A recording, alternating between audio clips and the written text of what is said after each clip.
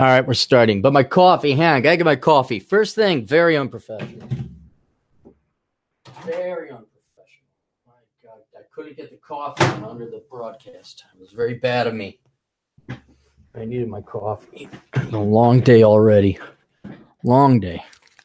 Get this shit going. Let's get this going. Now I gotta turn off. Turn this off. There we go. Because Google doesn't give you an option. They've had live streaming technology for 3 years now. And for you to see the super chat, see you high-knockers, who do we got here? We got Atham, Clary equals El Chaparrito, Atham, El Chaparrito. And I'm not kidding. Let me, maybe, do I have it? I could do the share screen. Yeah, let me show you guys this because John Steele was supposed to be on the show, but he said he's busy up till 4 p.m. Pacific, which means he's up busy right till now. But let me show you the new motorcycle patch I got in the making. Now, how do I share my screen? Yeah, here, screen share. Check this out. All right, just to let you know, it's going to get a little weird because that's how the screen share works. Where's my artwork? Is it here? There. Take a look at this. This is what I'm going to have done for the back of my motorcycle patch. You guys have seen the pinup of my original motorcycle jacket, which is the red she-devil. Some of you have seen that. And I'm going to have this made. This originally came from Rocky Patel Cigars. Obviously, you can see there down on the bottom says Rocky Patel Cigars. And I'll give them a shout out. I'm going to give them a plug because I asked them, I said, hey, because I go to cigar lounges, I see Rocky Patel Cigars. I saw this banner. It says, socialism stinks, cigars doesn't. And I was like, oh, that's a cool, that's probably one of the coolest pinup girls I've seen drawn, the style, Americanism, thing like that. I'm like, I want that on the back of my motorcycle jacket. And I said, hey, I contacted RockyPatel.com and their guy says, yeah, here's the image. I'm like, dude, that's so freaking cool. I'm like, I'm not going to make money on it. I'm not going to sell. I just think that's a really cool patch. And they didn't pull any of that dickheadery move.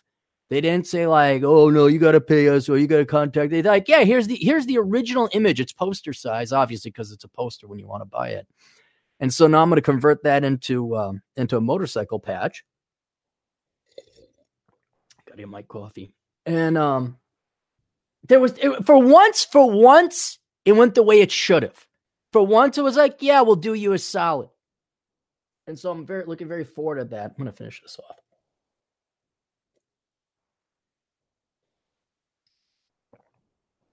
So getting back to Atham in the chat room. Let's go back there. There we are. Atham calls me El Chaparrito. And on the top, so the pinup girl is going to be center, just a circle center. But at the top in that what is it? Atham, what do they call that? Only you Mexicans do it, where you got the Virgin Mary praying in the back of a truck, and that's very ornate font. Like there's the picture of the Virgin Mary, but you guys fucking have children out of wedlock anyway. So that always confused me a little bit. But then there's like, El Bandito or Rodriguez or something like that. I want it to be El Chaparrito.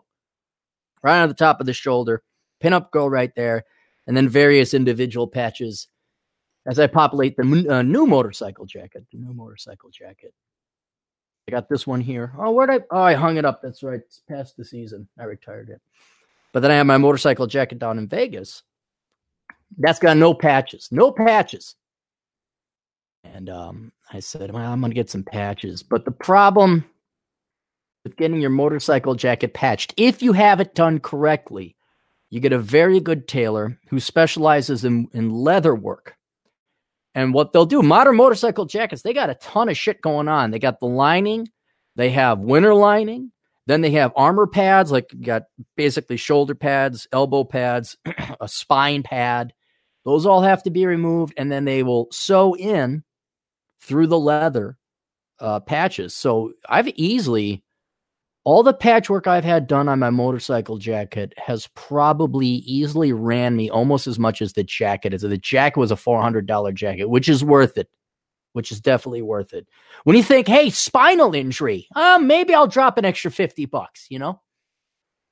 So I got a new jacket down south, and what you want to do is get all the patches you want up front, so they only disassemble your jacket once. They put all the patches on, and then you got yourself a patched up motorcycle jacket. The only thing I have a problem, I have somewhat of a moral problem. I don't know how much you guys pay attention to motorcycle jackets or vests, but usually you got to ride out. Here's the etiquette. Here's the rules. You have to ride to the place you're going to get the patch. All right. The big issue is like Sturgis. You get your Sturgis and the year, like 2013. You went to the Sturgis motorcycle rally. Sturgis 2013. Well, you have better have ridden your motorcycle out there, not trailered it out.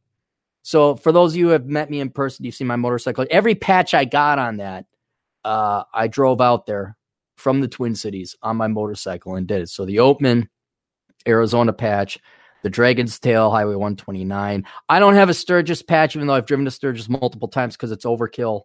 And it's not what it used to be. Not even my damn thing. Back in the day, it was something. Now it's just a bunch of big, fat, white banker set go. It's a bunch of bucket listers that go, hey, I'm going to go to Sturgis. And they trailer their bikes out. And they all got they got nice, clean bikes. And there's 200 miles on the odometer. And what is it? Not GM. Harley Davidson has the luxury package that if you break down, they'll send out a limo or a private jet to fly you back. You can stay at a 5. You almost hope your vehicle breaks down. You almost hope. Then I got my patch, and there's no wind wear on the motorcycle jacket or vest. There's just nothing. It's like it's brand new. It's all shiny. It's like they just put brand new oil on their jacket. And then they're like, I rode it at Sturgis. Like, the fuck you did. You went up and down the block a couple times at 3 miles an hour because there was so many prune-titted baby boomer women without their shirt on. You couldn't go any faster. Hang on. This is not sitting right. This is all fucked up. The head. You know what? Maybe we'll put this on this way. There, that might be better. I'll put the head on. Fuck. Just knock the damn... You know what? Fuck it. Fuck the head. Fuck it. Gotta get situated, gotta get comfy. Anyway, so I gotta get the camera right, get my glorious face in there. So I gotta order this patch, get it sent in. I'm gonna have it mailed down to Las Vegas, and then I'm gonna the place to get your stitching done. I talked to the motorcycle guys at the shop down in Vegas. I say, where do you get patchwork done?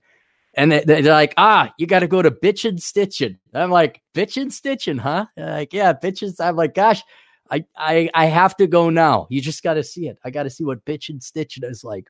So I have a new jacket, a bunch of artistic, not a bunch, but just a handful of some of the key artistic patches. But then I think I may have to re-earn any of the other patches I get. Like if I drive down to Mexico, then I'll get the Mexican flag. If I drive down to, I don't know, drive out to British Columbia again or something. I don't know. The Sickmas, I go to the Stomp in Canada, then I'll get the Stomp patch. But you got to kind of earn them. And so I'm like, well, I have every right to put all on these patches. I've been places before and just buy them on the internet and slap them on. I'm like, that's kind of what most people do is they get it. They don't even go there. And then they buy the patch on the internet for $3 and they slap it on. I'm like, oh, did you ride to Hyder? Yeah, I did. Oh, really? Which way did you go? The north route. Then little do they know there's only one way to go. Anyway, so it is Asshole Consulting Live. Chad, where's Chad in the chat room? I'm like, hey, Chad, you want to come on? And you're like, oh, no. I'm like, oh, no, John will show up. I'm like, I don't know. I got a feeling. I just got a feeling. And he did it. And so I'm fully prepared. Super chats are available. I'll go into the chat. Already we got one. Let's go through it real quick before I go. I'll do one. I got to do sponsors. I haven't done sponsors. I've been experimenting with having other people kind of guest asshole consulting. And the good news is I've extended an invite to a couple more notable people, some internet celebrities. And so far, I've got one response, and it was in the affirmative. And I'm not gonna tell you who we're gonna have on.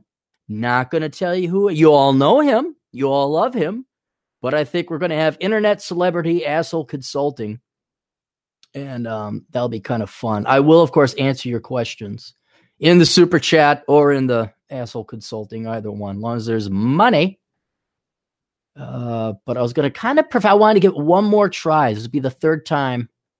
We had Elkins on. Then who did I have? We had Adam Piggott on, although I threw that on the older brother channel. I was going to have John Steele, but he's probably busy. Bacon Maldito. Any chance of Cappy versus the Scorpions round 2? Well, that's always a continuing battle. It's always but the Scorpions, they hibernate. It's wintertime. They're not fall. They look for a place to kind of lay down for the winter. So fall's the time you got to get your defenses up and lay down the boric acid perimeter. You got to spray one last time. It's a weekly, I said weekly, certainly a monthly battle during summer because they're active at night then. It's a nightly battle. You got to go out, kill them, spray, which is meditative. I won't lie. Kind of was, my dauber was down when I found out there weren't any scorpions out in the back. I was kind of like, oh. I even got to the point where I was going to capitalize on them. I got a resin kit. Like you could put them in resin. I get the long tongs and put them in resin. I was going to give them to my nieces. And I thought, and then there were none. There were none this last time. It was late fall I went. And so I was kind of like, oh, my adversaries, it's like that episode in Batman where Batman fakes his death and the Joker gets all depressed because he has no adversary. There's no reason to live. It's kind of like that. I went back out this last time and there were no scorpions. I'm like, oh, weren't even in the house. They didn't have the decency to come in the house. Didn't have the decency to come in the house, which means I was only too good of a scorpion hunter.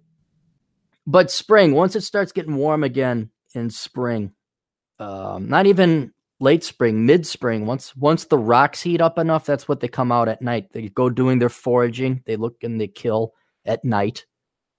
They're night stalkers. Kind of like East Indian students come over looking for blonde. I'm kidding. I'm so kidding. I'm kidding. It's a joke. They stalk during the daytime. No, I'm joking. One of my best friends is East Indian. And yes, that does prevent me from being racist against the East Indians. But then they come out late spring, and that's when you got to go back to tide because they come out at night because the rocks still retain some heat. So you always find them on rocks. Very bad idea to go hiking and rock climbing at night in Vegas or Arizona. But yeah, I'll keep you guys updated. I know you guys all like, oddly enough, we got a listener of all places in Iran. I'll say hello to him because he's kind of an interesting fellow. He goes hiking and he says, oddly enough, I find your stories about scorpion hunting very interesting and meditative while I hike in Iran. I'm like, holy shit. And then, other people say, yeah, the scorpion thing was really interesting. I'm like, are you kidding me? It was just the foremost thing on my mind. But, could you add timestamps on the description? Fernando Covet. In the description below. I could. I probably should. That's a good recommendation there, Fernando. I have been kind of taking notes just when it is. But I email people. So if you're the client, I email you. I say, hey, your question comes in here at this time. So at minimum, the client knows. But yeah, I suppose I could put that in for the audience. I gotta write it down anyway. And it'd be a good thing to just jot it down. But yeah, no, that's good. I will have to do that. Let me go through the list. That's good to go. Yeah, I don't think John's coming in. All right. That's enough for that. Elkins said he'd come in, but he's busy working out. We all know Elkins doesn't work out. He runs. He doesn't lift the weight. He does. I'm just busting his butt. He had to go look pretty. I say, hey, Chad, you want to be the back? I'm like, oh, I'm busy working out. I'm like, oh, it's too busy being pretty, huh? Let's go to this, and maybe someday someone will get in here. I do want to, that's what I wanted to do. I want to get the advertisers out of the way. Okay, serious stuff, because without advertisers, the show don't go on. and it's Christmas time. And basically, we got to do all your shopping now to have it delivered, to wrap it up, to give it to people you care about. So here's the sponsors, and I would very much appreciate it. They very much appreciate it if their product and services were of benefit for you, that you would buy. We have the Pence Principle. Actually, we have it right here. I got all these books here, including Randall's. The Pence Principle, all lessons all men must learn from Ford Kavanaugh. Great gift for any young man who has hit puberty or is about to hit puberty.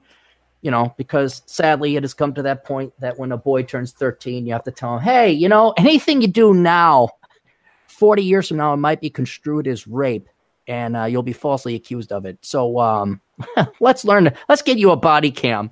How sad is that? Like on Amazon, they do like a combination. You'll see this, and next to it, you can get the Pence Principle plus a body cam for just $25.95. It's sadly coming to that. Overton's window is moving way too quickly. Yeah, I have my bedroom completely wide. There we are. Hey, are you around? Yeah, I'm here. Okay, cool. We can have you join in. What else? Then we got The Great Emu War. This is also available on Amazon. It is a story about how the Australian government failed after declaring war on an emu as an invasive species in Australia, and it is a lesson, a parable, in how the state can do nothing. That's written by a blogger called The Quintessentialist. You can find him at thequintessentialist.blogspot.com. And he also has a Teespring site, like kind of like an Etsy site where he sells T-shirts and mugs. You can go teespring.com/stores/Evans, EVANS, Evans, the name, -author, as in the profession, not the name author, but author, as in what does Aaron do? I guess he's an author. The promo code is Aaron. That's spelled AARON. It's good towards the end of the year. You get a 10% discount on all of his stuff. We have Arrowhead watch boxes. Go to arrowheadwatchboxes.com. If you want to get a very nice watch box for anyone who happens to have watches, you want them stored, or jewelry. It also works as a very nice jewelry case. Makes mom and dad very happy for Christmas. Seth Himes outfit, indemandcareer.com. This is very serious. If you are looking for a job, check that out. He has basically an online class that teaches you how to do digital marketing. And then I've only heard successes. This is not, hey, you too could be making $100,000. No, this is if you're smart enough, you know you don't want to go to college, but you want to do something more than just general labor. And it's dirt cheap, right? It's dirt cheap. You can take his classes in demandcareer.com and learn digital marketing. And then on the low end, I've heard people making $30,000 part-time. On the high end, $80,000 full-time. That guy has gotten people out of poverty. So check that out if you want to know what. Hey, look, Christmas break. You guys are doing your final papers or your final exams and realizing, oh my God, this college shit sucks and I'm not going to get a job. Well, why don't you, over the course of your Christmas break, learn some digital marketing and then cancel your classes for next semester, go actually make some money. Ridge Wallet, ridgewallet.com. I have it here. You can see this. It has that titanium burn. It is a very minimalistic wallet. You push it out like that. You put your credit cards. It's got some give. I'm trying to pull it open there. I can't. Well, it did work beforehand. Never mind. It's got a clip, money clip, CD, RFID proof. Go ahead, go to ridgewallet.com. Get that for dad. Better than a tie. And then we take a wild guess of the next title of our sponsor here, John. Got me, brother. I don't know. It's a problem you and I have. I'm glad this book came out. It's called The Complications of a Large Penis. Yeah, there are issues with it. There's issues with that. And I'm not joking. It is a book, but even the author has admitted it's a joke. It's a lark. It's something you put on the coffee table or at your bachelor pad bar. And then people say, oh, my God, what's that? So you could search. There's not that many other books with a similar title. But if you search on Amazon, The Complications of a Large Penis, you could find that. I think it is only available in paperback because I don't know why you would have it on Kindle. I don't even think there's anything in the book. I think it's just a cover and some pages. I don't think so. Let me check. Because usually you can, let's take a look at it. Usually there's like you can review it, or not review it, you can kind of view a couple pages. There's a picture dedicated to me. That's it. There's not there. There is nothing. There's no. It's all empty pages. That's a brilliant idea, man. That's kind of like those books, The Successes of Communism. Have you ever seen those books? Yeah, or the other one, Great Jewish Sports Legends. Yeah. And so you're like, oh, hey, wait, there's just nothing. And the covers are very ornate, like Successes of Socialism or whatever it's called. And there's a picture of Marx and everything, and all the communist countries' flags. And you open, it's like just blank page after blank page after blank page. I'm envious because I wish I figured that one out, because I probably would have made a lot of money for very little work. Oh, and then OrionsColdFire.com. Check out OrionsColdFire.com for some writing and political commentary. But more importantly, when you're done and you're sick and tired of politics, go to that site, because he's also a photographer. And he has some very nice pictures up. He adventures across the country like me. And unlike me, taking like, yeah, here's your fucking picture, you assholes. Yeah, I did climb the mountain. He actually has a real camera and a tripod, and it's very professional. And the pictures are a lot nicer than mine. So you can go to OrionsColdFire.com. Another book out, Obama is Afraid of Cheryl Atkinson. You could find that on Amazon.com as well. That is a reference book is really what it is.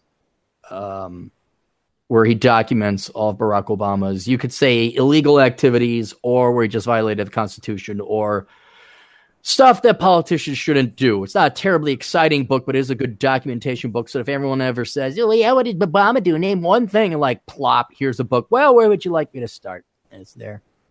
AcademicComposition.com. Speaking of avoiding college, if you're in college right now and it's final season, and you got to write a paper on why white people suck, or why capitalism is evil, or why the transsexuality of intersectional dynamics of feminist poetry should give you more money. If you don't want to write that, why don't you hire Alex and his team of writing staff at academiccomposition.com. They will write all your college papers for you. And if you're looking to make a little bit of scratch, why don't you go work for Academic Composition? Go to academiccomposition.com. Alex is always looking to hire writers and marketers, neither of which is very exciting, but it pays, and you can do it in your pajamas while drinking coffee from the comforts of your own home. And then finally, if you are looking to get gold or silver, which makes a great Christmas gift, by the way, that's a great Christmas gift, especially for little nieces and nephews. You give them a silver dollar. They think it's $1 billion because you're the greatest uncle in the world. Call up my buddy Mike at 763-657-7843. That's 763-657-7843. Mike will deliver silver and or gold insured across the country. Or you just go mngoldbuyer.com. That's the abbreviation for Minnesota, goldbuyer.com.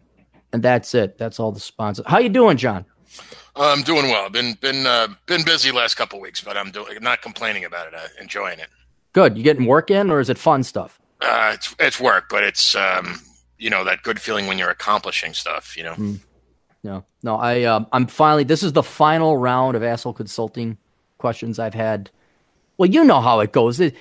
Everybody sees the final product. No one sees the behind the scenes making of, or setting up this or setting up that, or driving or getting equipment and all that. And I'm finally going to be caught up with asshole consulting, bar two unique requests that I have that I kind of got to basically do on my own.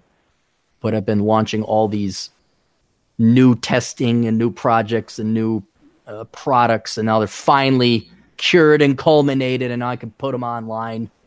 So we're kind of good to go, and things will kind of get back to normal. Are you is it seasonal work that you're doing, or what? Well, kind of year-end stuff, and I'm project managing a retrofit of a large multifamily building. So, oh, good Lord, that's serious. Yeah. You could actually, I'm glad you have that experience. I got a question along that lines. Are you ready to do celebrity guest asshole consulting? I am. Okay, cool. Fuck the audience. This is just so Aaron can save time podcasting. That's what this is. Hello, Aaron. Keep me anonymous. Return customer here. My goal by next year is to live the digital nomad lifestyle. I'm a 30-year-old male working remotely as a software developer for a medium-sized company. I've been employed at the company for a few months and have received positive feedback from my manager. My manager said he doesn't care where I live as long as I get my work done, well, I'm not sure if this applies internationally. One problem I can imagine is the drastic time zone differences in European and Asian countries, but I'd be willing to work it out somehow to attend company meetings on time. Because of this reason, I feel that it would be a good idea to start nomading in various North American cities until I feel comfortable working in different time zones. I could use my family's house in Texas as a home base, since I don't pay rent there, can store my belongings, and won't pay state income tax while traveling. So far, it sounds good to me. I can't see any problems with it. How can I convince my employer to work remotely outside the U.S.?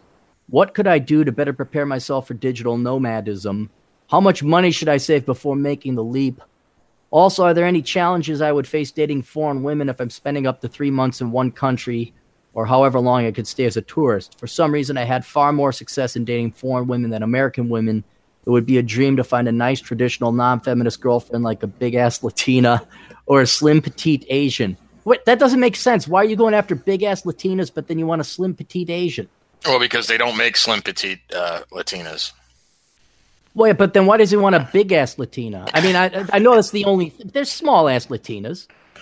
Yeah, well, I mean, I guess he's just kind of playing into the stereotypes, basically, they got that base, Latinas, and then you got the Asian women. They kind of got the less Rubenesque figure. They basically got an intersection of leg is what Asian chicks have. There really is no ass. It's like this intersection, it's like the point of singularity. It has no actual physical mass or volume. It's like a black hole. It's just very, very tight and dense. I'm not into the Asian women myself. I think a lot of black guys dig Asian chicks.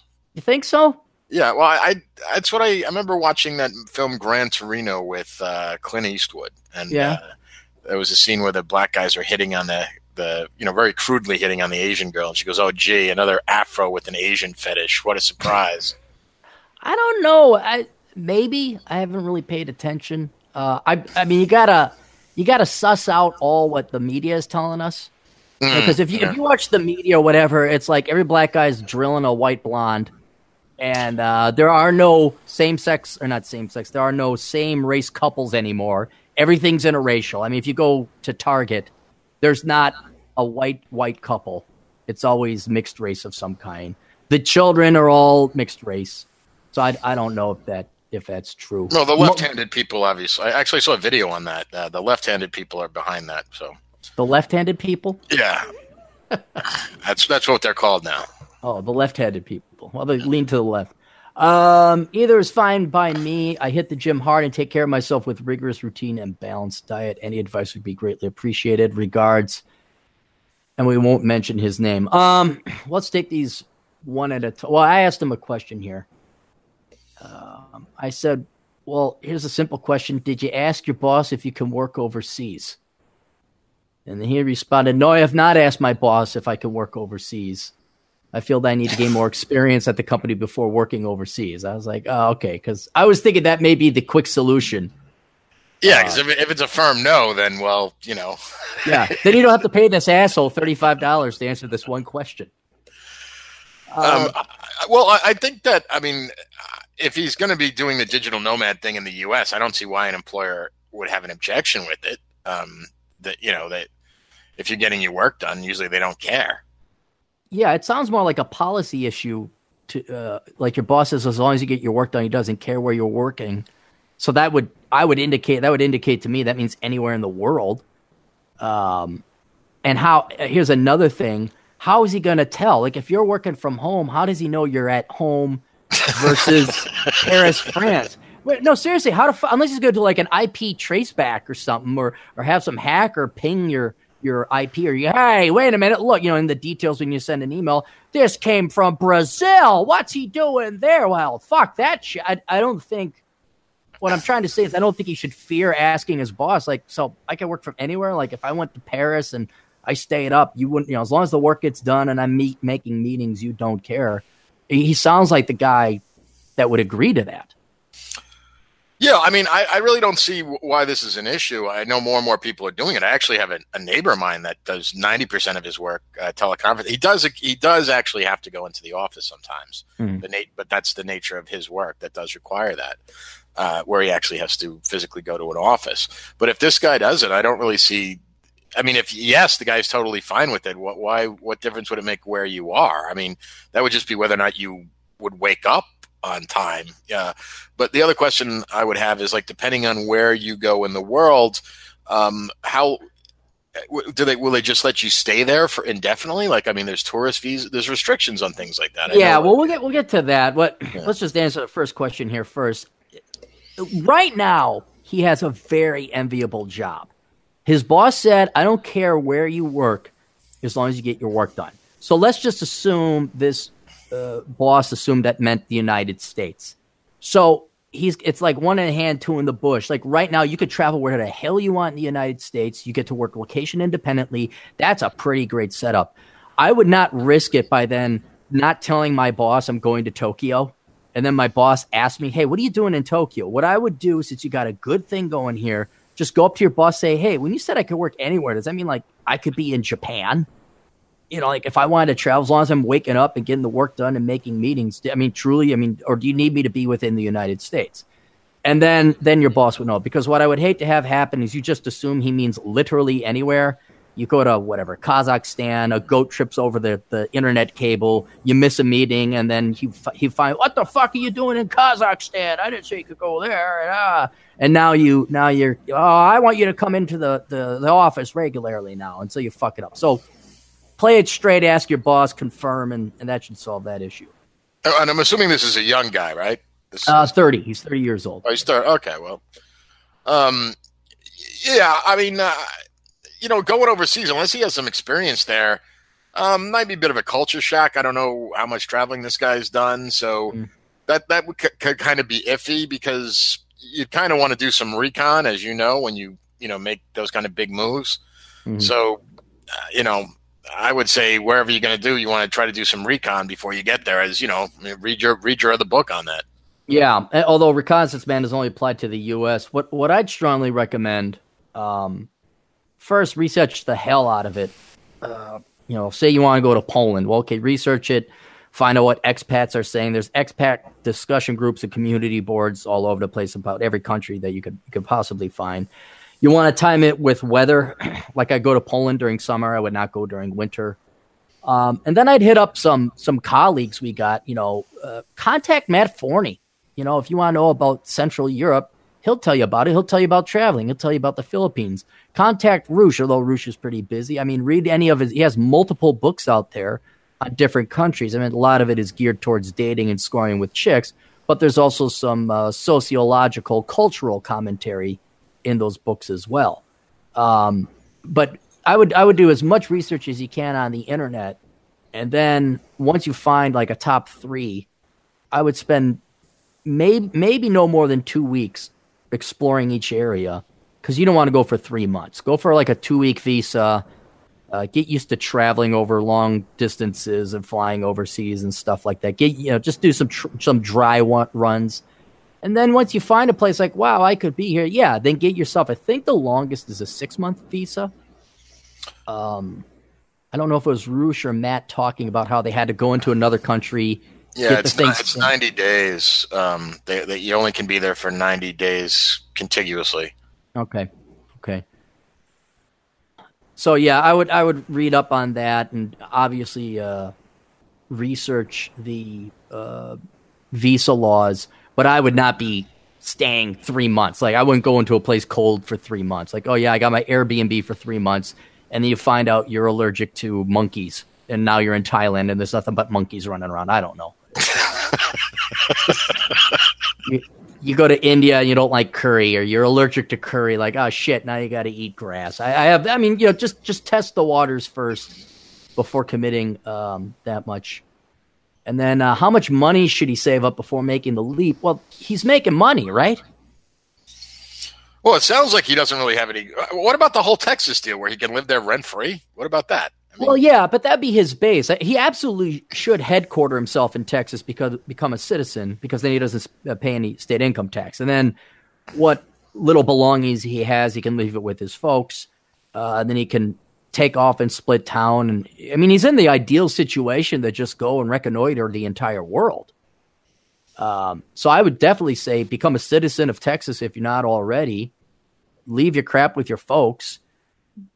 Travel light. That's another thing. I mean, travel light. Travel with only what you need so you could be mobile as hell. Be able to connect with work, have your electronics in your gear, have some underwear and socks, but that's it. I would be your main job will be your daytime job, but then a very close second would be just to explore the hell out of wherever you're going. So I would not be bringing furniture or whatever else you think you must bring. And then, the amount of money, I don't think you're going to need that much money. Maybe $2,000 in addition to what it's going to cost to the flight and lodging, because he's not going to be charged rent at his folks' place. He's making money as a software developer. He's going to go probably to a second or third world country where the rent's going to be a lot cheaper than if he was living in the States. So aside from the travel costs, I think his living expenses are actually going to be lower. I mean, he's almost got the enviable position of generating a first world income with second or third world expenses. So the finances, I'm not terribly worried about. Like, enough money that if the shit hits the fan, you can get yourself a plane and fly out. Like maybe $3,000, I guess, whatever an immediate flight out of Bangkok would cost.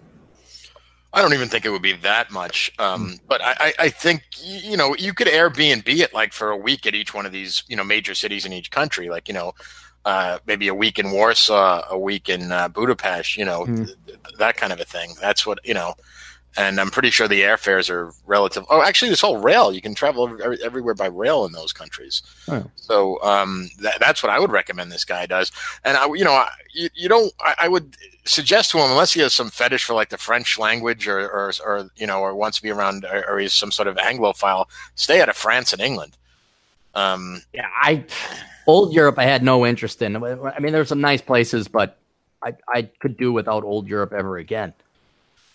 Yeah, so I wouldn't recommend going there. If you're going to go to Europe, go to Central or Eastern Europe.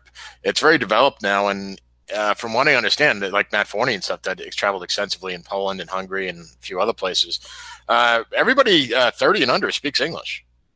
Yeah, that's another benefit. I remember when I was younger, it was like, oh, you better learn the language, and now it's just like you can go there and maybe they're not perfectly fluent, but you can get by speaking English. It's largely becoming the standardized world language out there now. Yeah, and in all the large cities, they'll speak it. So that's not an issue. If there are people within your age range, they're all going to speak it. If you're only he's 30 years old, everyone his age, they're all going to speak English. Yeah. And then the final question, also, are there any challenges I would face dating foreign women? I'm spending up to 3 months in one country, or however long I could stay as a tourist. For some reason, I've had far more success in dating foreign women than American women. It would be a dream to find a nice traditional non-feminist girlfriend like a big-ass Latina or slim petite. I think you know what it is with that, with the big-ass Latina or the slim petite Asian. I think it's like pairing of wines with the appropriate food. You can't have a small-ass Latina. That's like drinking white wine with a steak. And a large-ass Asian, that would be like having, I don't know, rumplemintz. Well, it'd be like halibut with like a hard Cabernet or something like that. Yeah. You just don't do it. It just isn't done. Either is fine by me. Hit the gym, take care of myself. All right, I'm going to assume he's a good-looking guy. He's not some nerd. The only challenge is, now keep in mind, I never got into the overseas dating thing or mail order bride stuff.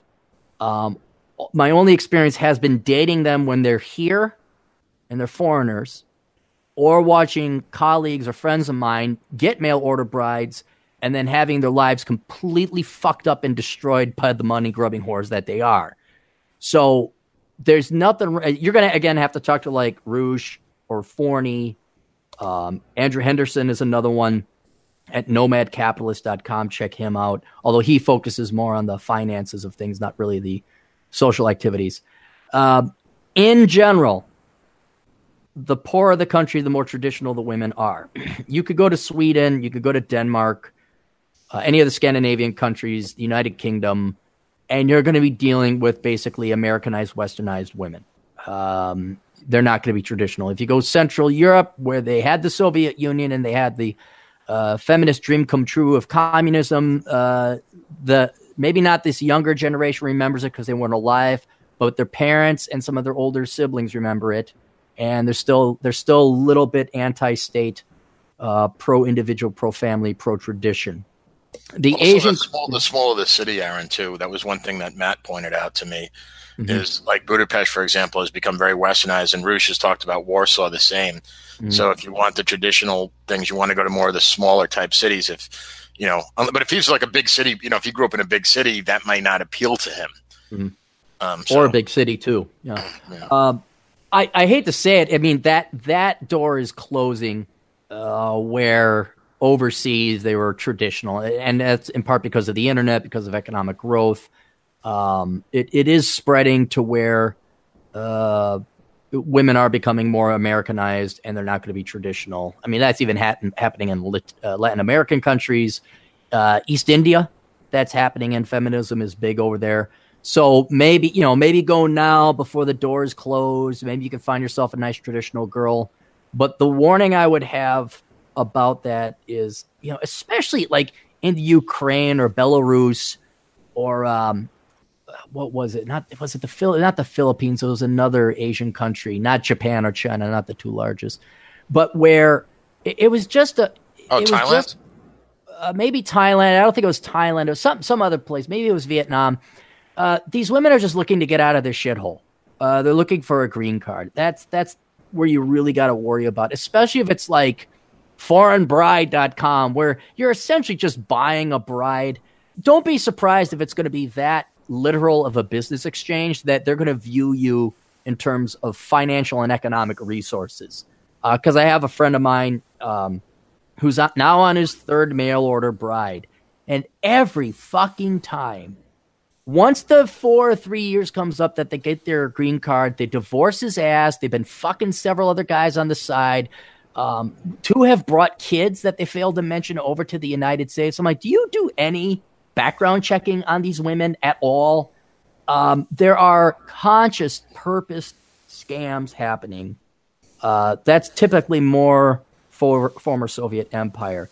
In the Asian countries, what you're going to run into more commonly is, yes, you'll have probably a traditional wife. Yes, she may want to get married and not going to be as prone to divorce and get the green card. But the culture there is, you're the pretty young daughter. You go to the United States, get us money. And you're always asked to send money back home. You're always asked to send money back home. You're always asked to send money back home.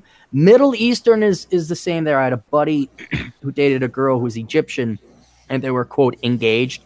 And she's always asking for money. But you're my fiance. I need money for a cell phone so I could keep talking to you. It's like, what cell phone costs $500 a month? Like, what luxurious cell phone package is that? So you're doing a good thing in going overseas. It's when you do it over the internet, like you're actually over there, you're on their turf. It's an away game. So they're not here getting influenced as much. And you could kind of see them in their natural habitat and environment. I'm certainly for you dating foreign women. That's frankly all you're going to have a choice to date over there, because you will be in a foreign land. But don't think that's the panacea and the solution to everything. And you're going to find some, Audrey Hepburn-esque or who's the other one? She's very motherly, wifey, housekeeping material. She's not particularly sexy or pretty. But she's like a 6. Ingrid Bergman, that's the one. She's a solid 6.5. Ingrid Bergman. Don't think you're gonna find a wife like that over there. Just go date and have fun. And I don't know. I'm having a hard time even advising men to get married now, because I wrote a piece about it before I started the show here. Unless you're dead set on having children, yeah, I don't see any reason to marry. Yeah. I know all you guys have the genetics screaming you to go get married and have kids or bang a lot of women, and all you guys, it's not on the menu. It may be this generation and the next that it's just not on the menu. But your chances are best overseas, I would say. But do be warned that there are huge ulterior incentives and motives women overseas have to dating and acting like they like an American guy. Is really... that'd be the only warning I got. So, anything else there, John? No, that's it for this guy. Okay, cool. Let me go through the super chats, see if we got any more. No. Last time I let the super chats go so far that I couldn't scroll up anymore. And someone had paid $5 and I felt bad because I didn't answer it because I had let it go. Yeah. Let's go to the next one.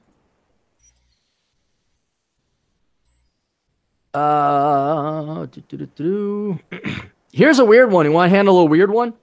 Why not? Okay. This is from a guy, Fish Taco. He put together a spoofy video rap called Fish Taco. Not to sound crude or crass, but it was about how he ain't going to go down on a girl if it smells like a fish taco. And he paid. So, whatever the hell. This is going to save me time. Hey, Aaron, I got a new project coming in and need some advice. Fish Taco was a success, and it opened many doors for me as an entrepreneur. I now make 3 times more money implementing music marketing campaigns for artists than shooting music videos. With this new success, I have a ton of free time as it only takes 5 minutes to set up campaigns, and the rest is automated using a system I program myself to push music to audiences. However, with my new success and my new project, Roasty, releasing soon, many people from my old life are forcing their way back in. I'm going to stop right here. Stop right here. Yeah. John, you go ahead field this one because I know exactly what I'm going to say. There's a word for that. We call them parasites. I thought there was going to be a sports reference or something in there. That will happen. You'll notice these people want to mooch off you. There's a couple things that happen when you get success, especially if it comes on very suddenly. You will get kind of, flack better word, almost groupies. Surrounding you. An entourages, I think, is what it is. Yes. So you get these hangers, and also there's people that are hangers on, things like that, and they're gonna, and some of them might not necessarily have nefarious intentions. Many will, but you got to learn to have proper boundaries. From a psychological standpoint, keep them at arm's length. All relationships need to be symbiotic, meaning that you're getting as much out of it as they're getting out of it. And if you have a relationship that doesn't work that way, any sort of relationship, with the exception of maybe children or, get rid of it. Yeah. That's the best way I can handle just relationships in general. And I mention this because this is germane to the topic. The gentleman is black, and this is a problem that men in the black community, although women too, but predominantly men in the black community have, where they will become successful. They'll have a rap album go, or they'll become a more commonly as the athletes, like they'll get drafted into the pros. Or you just busted your ass off, became a good engineer, joined the military, whatever. Then everybody's out there asking to borrow money. Everyone's your best friend. And it even got to the point, I forgot who it was. There was a guy that got drafted. Here's the thing. The guy did all the work. Do you know what it takes to become a professional NFL football player to get drafted? Do you know the amount of dedication that takes? Yeah, a huge amount of dedication. Yeah. I'm not going to put forth that effort. These guys bust their asses off since like grade school, essentially. They hit the gym, they diet, they go out, they get sacked, their bodies take a pounding. And that's before they even get to the NFL. This is high school and college. Then they get to the NFL and someone was saying like, hey, you know what? You ought to give back to the community you came from. It's like, what? Did the community go to the gym 4 hours a day?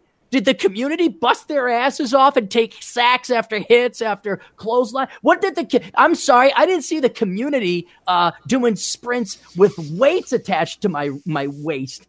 And I just was like, how dare you think you're entitled to this man's sacrifice and labor? And so there is this expectation. It doesn't just happen in the black community. Anyone who wins the lottery, regardless of your race, also you got buddies and friends.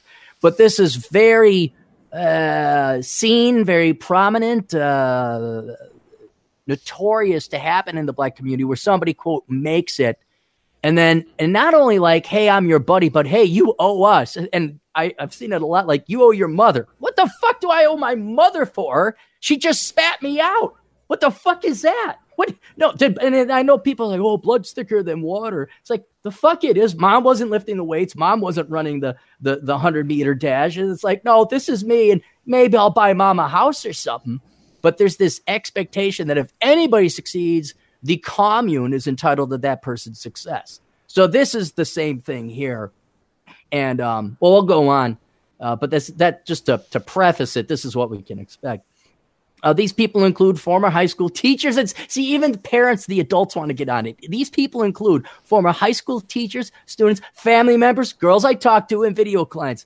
These people have come to my apartment pretending to be police officers, health department agents, and have showed up to my grocery store and stared at me. These are bad tactics. I have damning proof against many of them that show stalker intentions backed up on hard drives and clouds. How should I handle this? I would like a video to be made. As many people who become successful without any debt or owing anyone don't know how to handle these types of people. Most people in Hollywood owe many favors to people who help them. I do not. I did everything myself. And now people who never supported me or betrayed me are trying to get a handout or use me for their agenda. Yeah, you got the money. I have a local audience of young females, 13 to 24 years old, ranging in the thousands. So no wonder it's why these types would love to use me for their political or educational agendas. Oh, that's his audience. He's got females between 13 and 24. That's like when they're most powerful. You could not have a more powerful audience than that. We gotta handle this one carefully now, because if you anger a girl, what are some of her options for revenge? Well, let me tell you about this fancy book I got here called "How Not to Get Accused Falsely of Rape." That might be. I think that book would be very apt for this gentleman, this client of yours. Right. Or what is it? Pedophile charges or underage. What's it called? Anything like that. You'll never be alone with. I would say just don't never be alone with the woman. Without the door opened, and you're going to have to watch that. Unfortunately, I mean that's just the world we live in. It sucks, I know, but that's what it's come to. I would also say he's very wise to have video. He's very wise. This guy should get a body cam. But what I would do is I would move. I'd get an anonymous address. I'd be it so these people cannot physically find you. The audience, if you have any groupies in your audience that contact you, have everything recorded. I mean, don't talk to your groupies if you can avoid it. But I'd imagine you have to interact somehow. But yeah, you have everything recorded, video, especially talking to your fans, but dealing with all the people. See, the problem is the easiest solution. It's too late for the client now. The easiest solution is that if you become successful, you don't let people know. Like the last thing I would do is if I won the lottery is let anyone know. If I ever made money, I wouldn't let anyone know, because except my attorney, because he's bound by client privilege not to reveal it. But right. I'd let Chad Elkins, my CPA, know. I'd let my attorney know, and that'd be it. I don't even know if I'd let the GF know. Oh dear, McDonald's again. We can't go until we got a coupon. Did you cut out a coupon? Okay, we can get the $1 menu tonight, sweetheart. I'm serious, and now that I think about it, if I was married or had a wife that was not my current GF, like for you regular people out there with your regular wives, they're like, oh shit, yeah, that's right. I wouldn't tell my wife. I wouldn't tell my girlfriend that I made money. I wouldn't. I would just, oh yeah, business is all right. Yep. Ooh, no, I don't. It's always good once a week to say, I don't know if we could afford it, babe. I don't. Let's stay in. I don't think we could afford it. I don't know if I could afford that level of scotch. Why don't you have a whiskey instead? And let them think you don't have the money, and then these problems would never occur. But now the cat's out of the bag on this one. I would be, if you got people stalking you or showing up in your neighborhood, but you have this kind of money, and it's online. If this is online, dude, you could go anywhere. You can live anywhere and be left alone. The only thing that might be a drawback to this is you obviously have roots and you do have good people. You do have good family. But I would maybe stay in contact with those people. But yeah, if you got people physically visiting where you shop, I'd be getting out of Dodge. I'd be like, yeah. And I wouldn't tell anyone where I'm going. And I don't care if that's your mom. If your mom is coming out, that's one thing that really pisses me off about some of the clients that get young black men, is how their moms are just like, one guy recently, his parents would take his money. He's working. He's trying to go to school. Parents take his money when he works. It's like, what the fuck? I had another girl, unfortunately, where her mom was using the girl's social security number to get credit cards and ruin her daughter's credit in the process. I think the daughter's like 18 or 19 or something like that. It doesn't matter how close the family is in blood. It's how have they been treating you. So I would be, plotting an escape. You don't tell anyone. You don't even tell, like, hey, it's trust. I mean, you may have a good friend who's now a really good friend. You can't tell them where you live. Like, yeah, I'll meet you later, and or I'll meet you over here. And yeah, just I'm trying to think what else. Phone number, maybe change your phone number too, so people, or have a phone that you only use to contact people in your inner circle. That's what I would be doing. And then any business dealings with girls, period. I was going to say 13 to 24-year-olds, but it doesn't matter what age they are nowadays. Any interactions you have with them, and if they know who you are and you're doing business, you film that shit. I don't know. I'm going to assume he's in California. I could be wrong. But whatever the laws are there, find out what the laws are where you either have to inform them or you don't have to inform them. It's just good to have a camera right there and say, by the way, I'm recording every conversation. You could have a sign in front of your office. I record all conversations. Save all emails, because the worst thing is you put in all this effort and you get Kavanaugh'd and some gal comes in and claims that you touched her boobs 30 years ago. Yeah, I mean, what if this guy ends up really making it big, right? Yeah. And 5 years from now, some girl says, "Oh, you did this to me," and totally tries to destroy his career. Because this guy seems like he's on the ball. He seems smart. He seems like he got his a niche market. I like this guy. Yeah, well, you'll like this. P.S. Instead of burning my earnings, I've picked up a delivery gig that pays $25 per hour. I pretend to be an African immigrant and have gotten laid so many times being the delivery boy. All right. There you go, buddy. Getting paid to get laid. I like paid this to guy. Get laid. Now we know what it's like to be a woman. Hang on. That was true. That's why it was funny. That's all right. So we handled that one. Let's go back to the Insto chats. Hang on. There we go. See? We got 2, 3. See, this is why I got to stay. Hey John, can you do me a huge favor and keep an eye on the chat room? Yeah, I can. Which channel are you broadcasting this on though? I'm it's not Older Brother. This is on Aaron Clary, the Asshole Consulting channel. Okay, yeah, then I'm all over it. All right. Yeah. So go to that. We got Ryan Oakes. I'll do this while John's figuring it. Thoughts on career in HVAC? The BLS lists the median pay at $23 an hour and 15% job growth over the next 10 years. Well, let me tell you something about the Bureau of Labor Statistics job forecast predictions.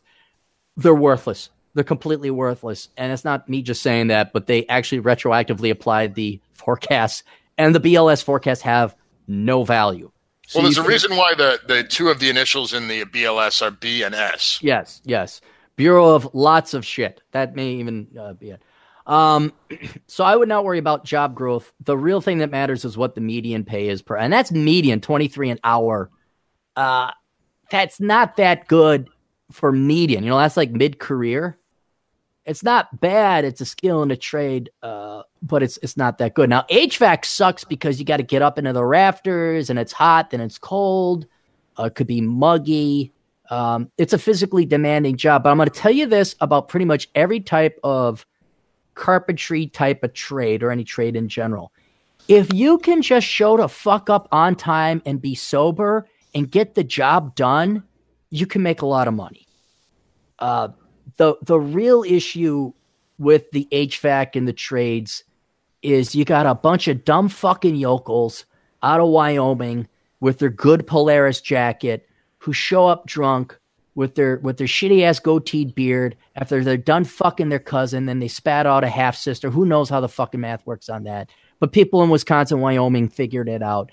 And then they'll show up, 2 hours late. They'll do half-ass job. That's a lot of the reason why these people are paid $23 an hour. If you show the fuck up on time and do your job right the first time, you can start commanding a salary. And the ideal world is you start hiring out other people and you just collect a commission. But then you got to hire the right people to do that. So I really like carpentry and the trades. If for any other reason, you could do your own work on your own house and save tens of thousands of dollars that way. You can flip houses. Investing in real estate becomes much more profitable when you can do your own sweat equity work. But if you're just going to mail it in and you're going to be the typical guy from rural Wisconsin, you're going to show up drunk and you're going to have your Dodge diesel Hemi truck that you can't afford. And here's a rule. If you have kids out of wedlock, don't go into the trades. Okay, don't even bother. Okay, if you're responsible enough to have kids within wedlock and not to become an alcoholic, then maybe you can go into the trades and you can make a lot more than 23 an hour. But I would, it's a real job. It's not a shortcut that so many people seem to think it is. Bacon Maldito again writes, Hey, John, this is for you. Okay. Hey, John, love hearing you and the Cashew Gallery on Older Brother. Hopefully Cappy brings you guys back. Still suffering in Seattle, he asks. Are you suffering in Seattle? I'm still suffering in Seattle, but you know what? It's gotten cold. It's December now, so the uglies are not out on the street as much. There's just less people, so I don't get that visual assault as much every time I walk outside. Yeah. What is the temp? I mean, it's cloudy and upper 40s. I think it's lower 40s. It's getting chilly. This is the coldest time. Is I think December here. Okay. Yeah, we're still not at the worst. We're going to drop down to 2 degrees in a couple days here, and Doc? He's already went through 3.5 cords of wood. It's been unseasonably cold. And I'm like, holy cow! So you had to add more ordered. But once January comes, I'm gone. The 24th, I'm out of here. You don't hang. Nope, deal with that. I don't do January or February. Nope, fuck that shit. And last year I came back early, not early, but I'm like, okay, I avoided January and February. I'm like, okay, I can handle March. And you get back and like, yeah, you can handle March, but why would you want to handle March? It's just as snowy. It's even more snowy. It's slushy. It's gray. It's shitty. And it's like, fuck it. So I'm coming back for a solid week and a half, and I'm flying back out to Vegas. And then I'll drive the truck back at the end of March because there's just no godly reason to be in this state in March. I'd imagine the sun starts coming out, snow melts in Seattle in March. Well, actually, yeah. March is a very wet month. It's actually going down to 28 degrees tonight here. Oh, that is pretty cold. Yeah, it's like I said. This is our coldest month. Right. I got a question. So, does Seattle, the city, do they use salt or chemicals on the road, or is that too bad for the eco environment? And you guys got to slip around and kill yourselves because there's no traction on the road. It's funny you say that. There was a storm several years ago, and they wouldn't use the salt because they were worried about it, getting into the water, because all the lakes and everything. And it was there's not enough water or rain in Seattle; it would never wash away. Well, that was the fear of it coming into Lake Washington. And anyway, so there was this big hoopla about it because there was so many accidents and so much of the city was shut down. Even emergency service units had trouble getting around. So now they're putting the fucking salt down. And, I make sure, like in the building we have a ton of it here in our storage unit. So, because I live on a very steep incline, the building I live in. So, yeah. I remember going to Colorado and thinking, like, I knew this and I knew that. And the storm hit. I'm like, I'm okay. And then, thankfully, I was in a neighborhood and there was no one around. And something come up on a stop sign. I hit the brakes. Nothing happens. I just go right slided through it. I'm like, what the fuck? And so I started trying, and I asked my buddy, I'm like, do they treat the roads? He's like, oh, no, we don't use salt or chemicals here. I'm like, why in fuck's name not? Like, oh, it's bad for the environment, or so they say. I'm like, yeah, so's crashing cars and sliding into kids. And manslaughter's bad for the environment, too. I'm sure when I crash my car and there's fluids and everything leaking into your drainage system, I'm sure that's not going to be good for the environment either. But my God, that's if you are moving to Denver, I know I'm very pro Denver, but if you're moving in to Denver in general, be aware to get a really nice set of snow tires come wintertime because they don't treat the roads. And learn how to put on chains. Oh, that's so known. I don't think any city or state allows that anymore, do they? Oh, I have them. We have them. Do you really? Well, the pass in Washington State, you have to go over the Cascade Mountain Range to get from the east side to the west side of the state. Sure, Chinook Pass and all that. Certain times a year, they won't let you. It's illegal to be on the pass without chains. Really? Yeah, chains are required. Oh, okay. All right. I remember in the 70s, my dad putting on the chains. And it looked like just such an unthankful job because it was in the snow and it was cold. And you had to prop up one wheel and get it on. You had to lower it down. You had to jack up the other wheel, put it on, put it down. And I think they have high tech shit now, so it's not that bad. Yeah, I mean the tires today. And I'll give you an opposite story. I was driving to Albuquerque, New Mexico, which is high up. I think it's like 7,000 feet. It's a pretty high town. And it got hit with just a little bit of a snow. Not a snowstorm, but snow. Regular snow. Maybe an inch or two. So I'm driving along. and I see way off in the distance just a ton of lights light up, just a ton. And traffic is slowing down, and then all of a sudden it's stopping, and people are sliding all over the place. Well, I had my Kia with Minnesota winter tires on it, and I'm like, why is everyone? I'm like, oh, I bet you they're not used to getting snow here. And sure enough, I'm the only guy that had snow tires. So I go on to the shoulder, and I'm driving at a, not fast, but like 30 miles an hour, passing all these cars. Not only had a semi-truck jackknifed on my bound traffic, another semi-truck had been down the hill in the median, with the eastbound, westbound lanes were quite far apart. I think it's Highway 40. A cop truck SUV had been flipped over with its lights on in the median. There was traffic jammed on the other side because the cops had tow trucks and everything. I'm like, holy shit. So I get to the jackknife part. I'm like, these cops don't give a shit if I go on. They got bigger fish to fry. So I go, here's the jackknife truck. I just drive around it, completely open, flying through Albuquerque, New Mexico. I come up on this guy. He had one of those low-jacked used Lexuses. You know how the kids spruce those up? Yeah. It had cold air intake and has the brat kind of exhaust. He's just spinning tires. He can't even get up this slight little incline. And here I go, just zooming past him in a Kia. And I'm like, yeah, maybe you shouldn't have racing tires in snowy areas. Just wondering. But, oh, well. Carlos writes, Cappy, what's the oldest chick you banged? It depends, like at the time or a percentage of my age. Well, no, that's a question. John, what's the oldest gal you banged? The oldest gal I banged was, I guess technically it would be my girlfriend because she's 38. 38. But how old were you? At that time, I think I was 38. Okay, so you've never banged a gal older than you?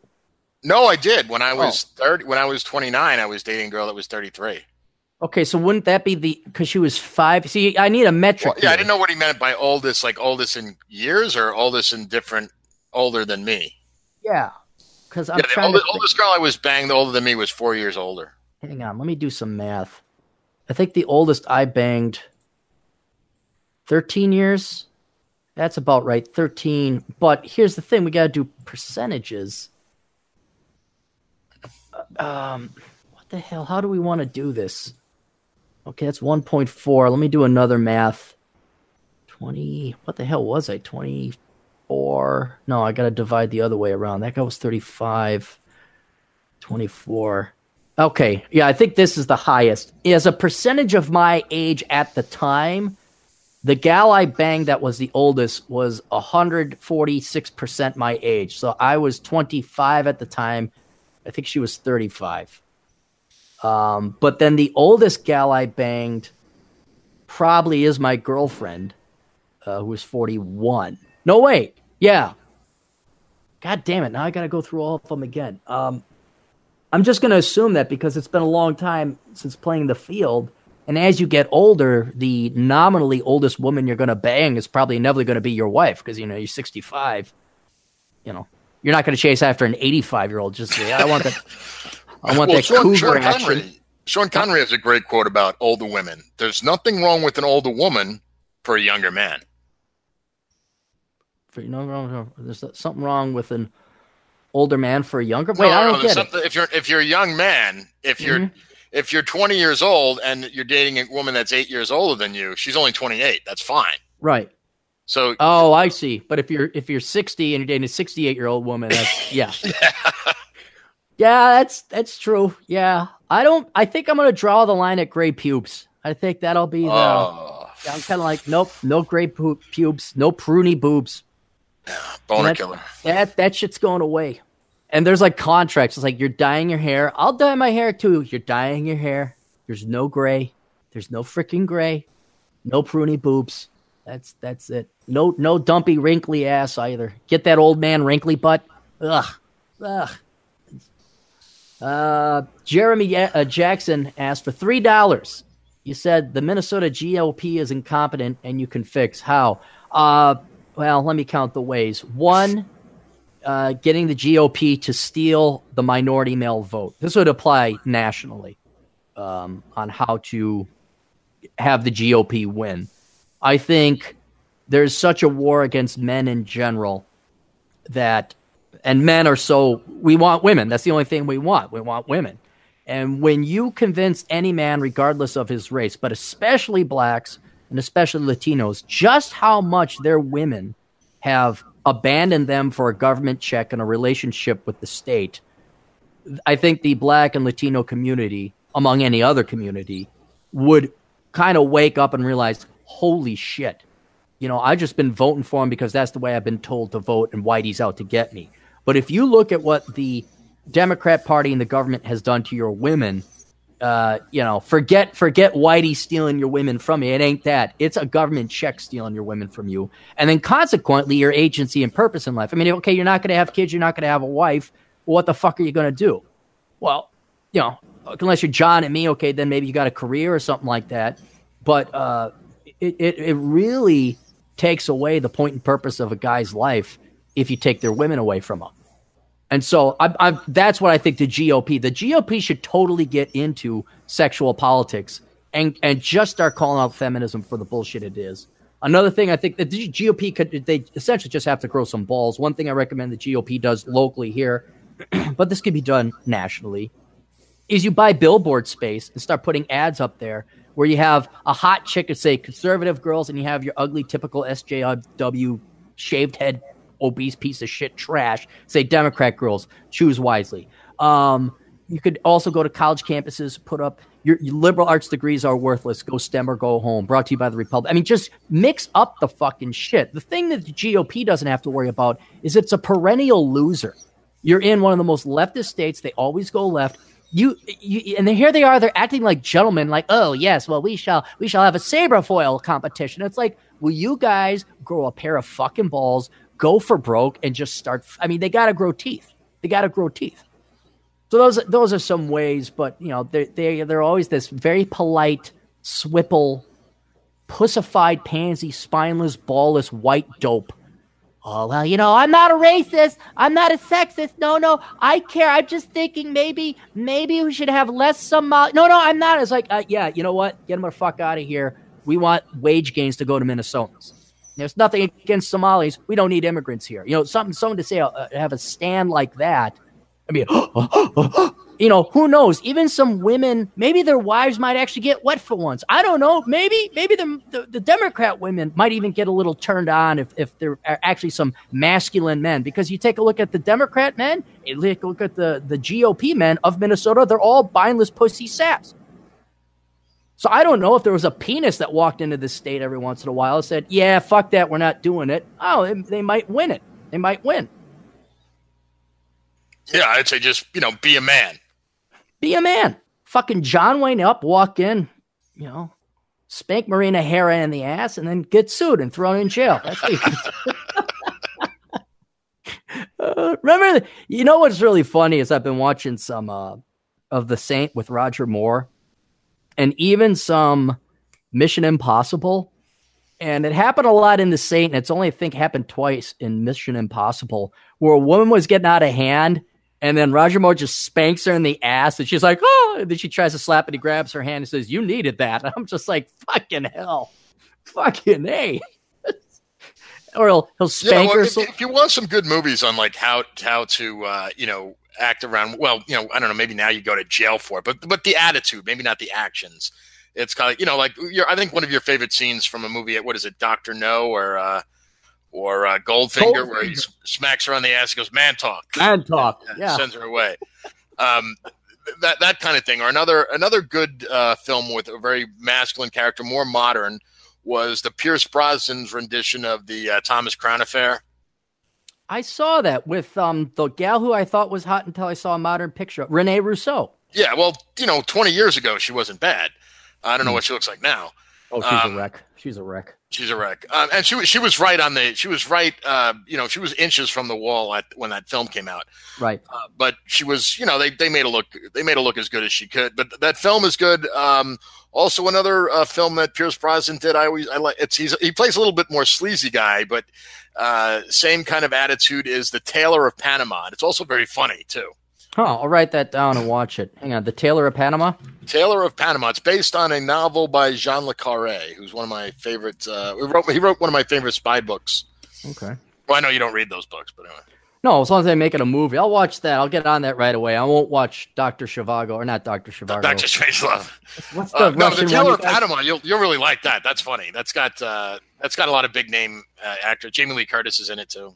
Okay. No, what's the book, everyone? Dr. Strangelove. That's it, not Dr. Zhivago. Everyone wants me to watch Dr. Strangelove. We got a £2 donation, which is like almost $3 from Usama, but then he retracted it. You want to know if he should go into nursing in England? I think, like, yeah, I mean, it's better than nothing. My question with nursing is, okay, if you're going to go into nursing, why not become a doctor, and maybe not with the NHS, but become something, and I don't know what the equivalent would be over the United Kingdom, but a physician's assistant or a nurse practitioner, some kind of specialist where you could command a decent salary, yet not have to go through all the pain and assery it is to become a doctor.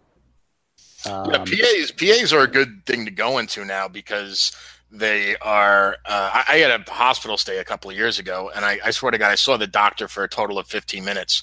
Everything was nurses and the PA, and the PAs don't have to do any of the ugly work, and it's a hell of a lot less schooling than becoming a doctor. Yeah. No, I got a buddy. But again, I don't know how that works in England. I really don't know. Yeah, it's not like standardized like a military, like, oh, a captain is a captain, a colonel is a colonel, a major is a major. Over there, I mean, there's doctor, but then I don't know what a nurse does. I know here it's like nursing assistant, nurse, specialist, then nurse practitioner, and then physician's assistant is something completely different. And then you got other specialties you could do. Maybe you could consider this like a radiologist, sonographer. We had a conversation about that a couple days ago. It's like in nursing, I have dated a lot of nurses, and it's not like a fetish. It's because the building across from me is where the traveling nurses are. Those nurses that they travel around the country and they work 3 12-hour shifts. I don't know if you're familiar with this. I saw a lot of South Korea had, because when I worked security, we'd watch over prisoners when they were getting surgery or they were sick, and like a fleet. What do you call a group of nurses? A squadron of nurses. I don't know, a bunch of a squadron. Let's go with squadron. That sounds cool. A squadron of nurses from South Korea would come in, and I think they're trying to get work experience in the United States. Or maybe there was a labor shortage or whatever. And and then you're kind of like, oh, there's a lot of Asian nurses here. And then morning would come, the morning shift would, and then it was funny. But let me ask you this about with the nurses. I'm going to presume you dated younger, hotter nurses, not the old nurses. I did, yeah. This was all in my 20s. I did this. Yeah. What's kind of funny is working security working hospital round the shift anytime.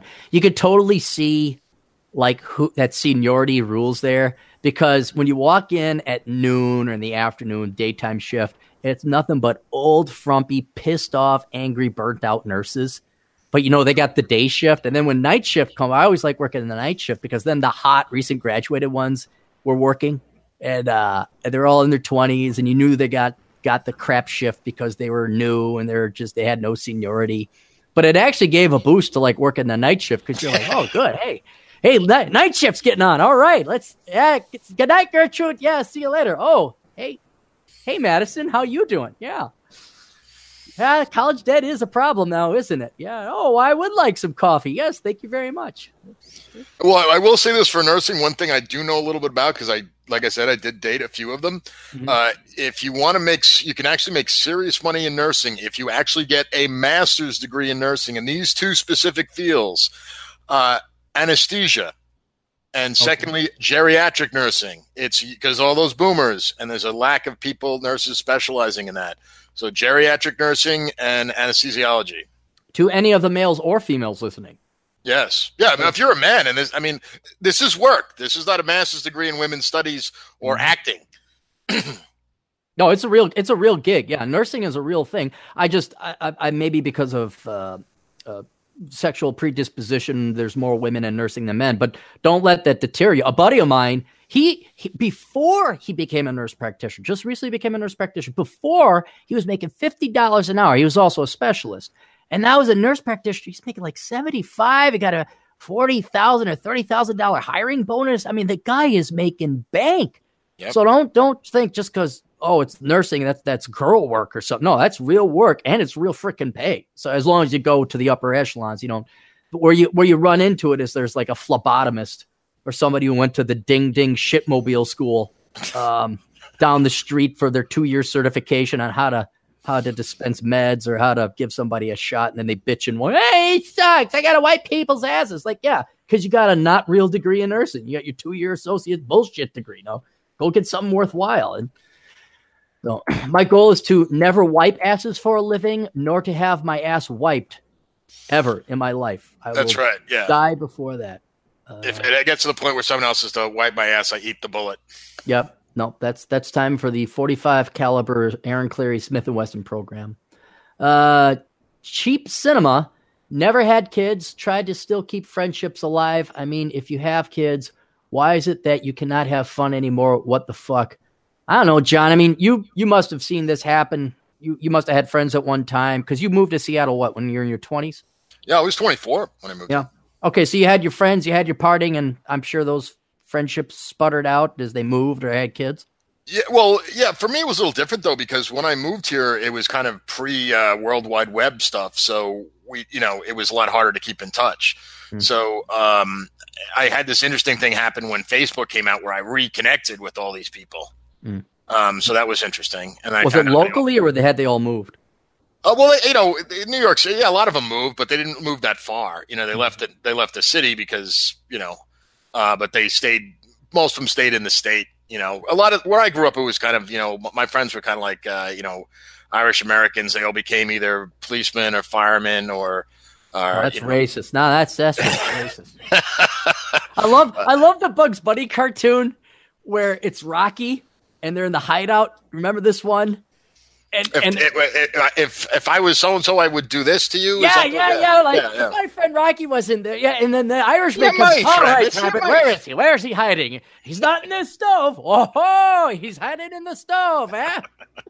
If my friend Rocky was in the stove, would I do this? You might, Rabbit. You might. That was great. Then they spliced the exact, they didn't record it. They just spliced the exact same audio to repeat it. Then the cop really shows up. All right, Rabbit, where's Rocky? Where's he hiding? And none of you fucking millennial or Gen Z brats know what the fuck we're talking about. That was brilliant, yeah. So stereotype, the racist Irish thing, cops fireman. But great job. These guys that I grew up with retired at 40 and 41 years old. Yeah, they get the 25 and out or something. Yeah. Well, now it's 25 and out. Then it was 20 and out. Oh, God bless them. You could get on the police force at 19 and a half. Oh, gee. Imagine that. Now they want you to have your triple masters and pass this and pass that and do this test and that. Like, oh, fuck you. That was. I remember I applied to the local reserve force out here in White Bear Lake. And God almighty, it took them like 6 months to get back. And they'll say, hey, congratulations, you've been accepted. I'm like, that was 6 months ago. What the fuck? Who's in command? Like, Jesus. But, I mean, now, yeah, I don't think you could be a cop at 19 and a half, right? I don't know if you'd want a cop who was 19. Well, you got to go into the academy. So the logic is by the time you graduate the academy, which is 6 months, 5.5, 6 months, you're 20. But there was many as cops that had their badge, but they couldn't even drink. Wow, that's hilarious.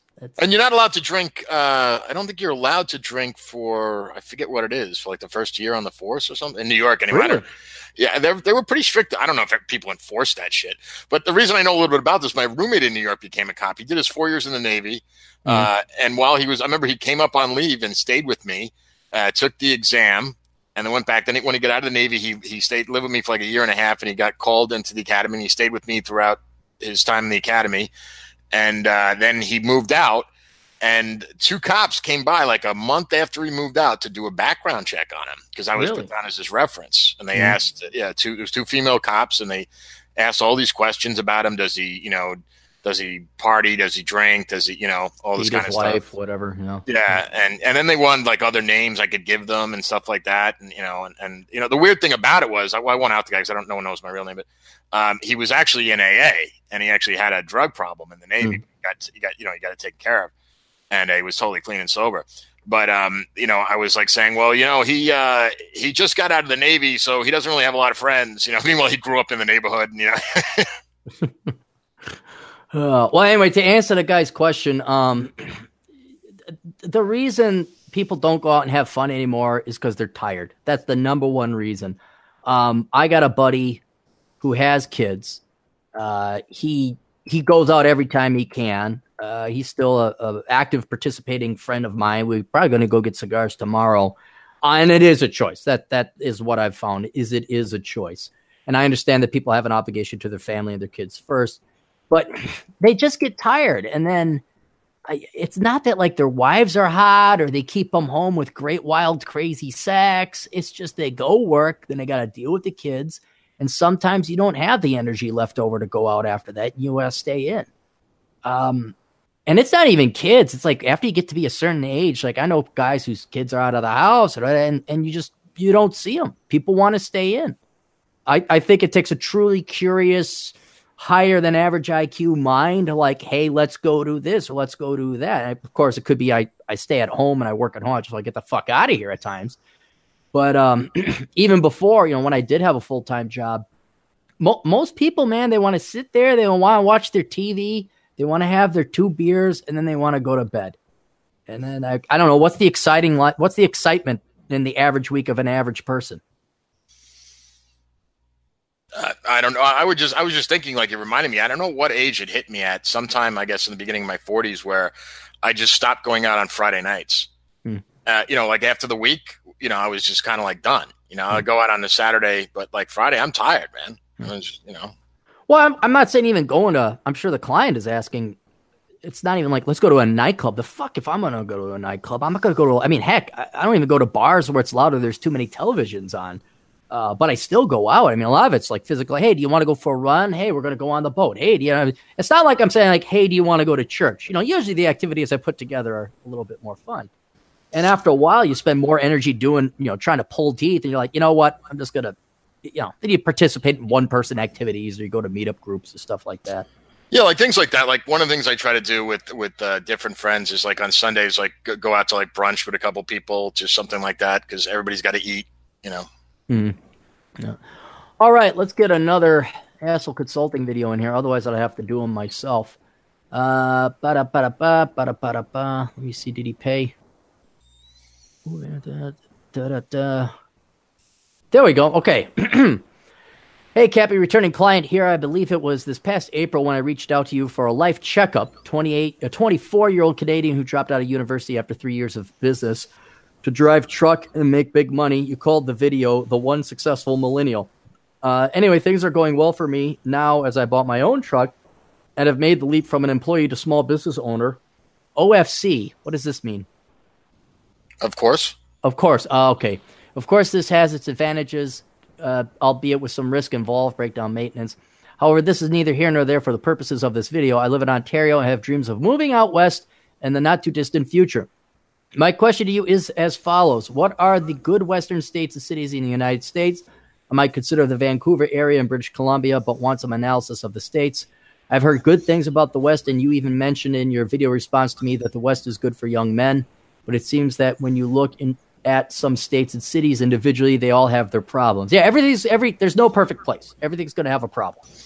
Don't go to Vancouver, BC, buddy. Yeah. It's the women look like the women do in Seattle. So is this guy single? Yeah, I think so. Yeah, pickings are really slim there.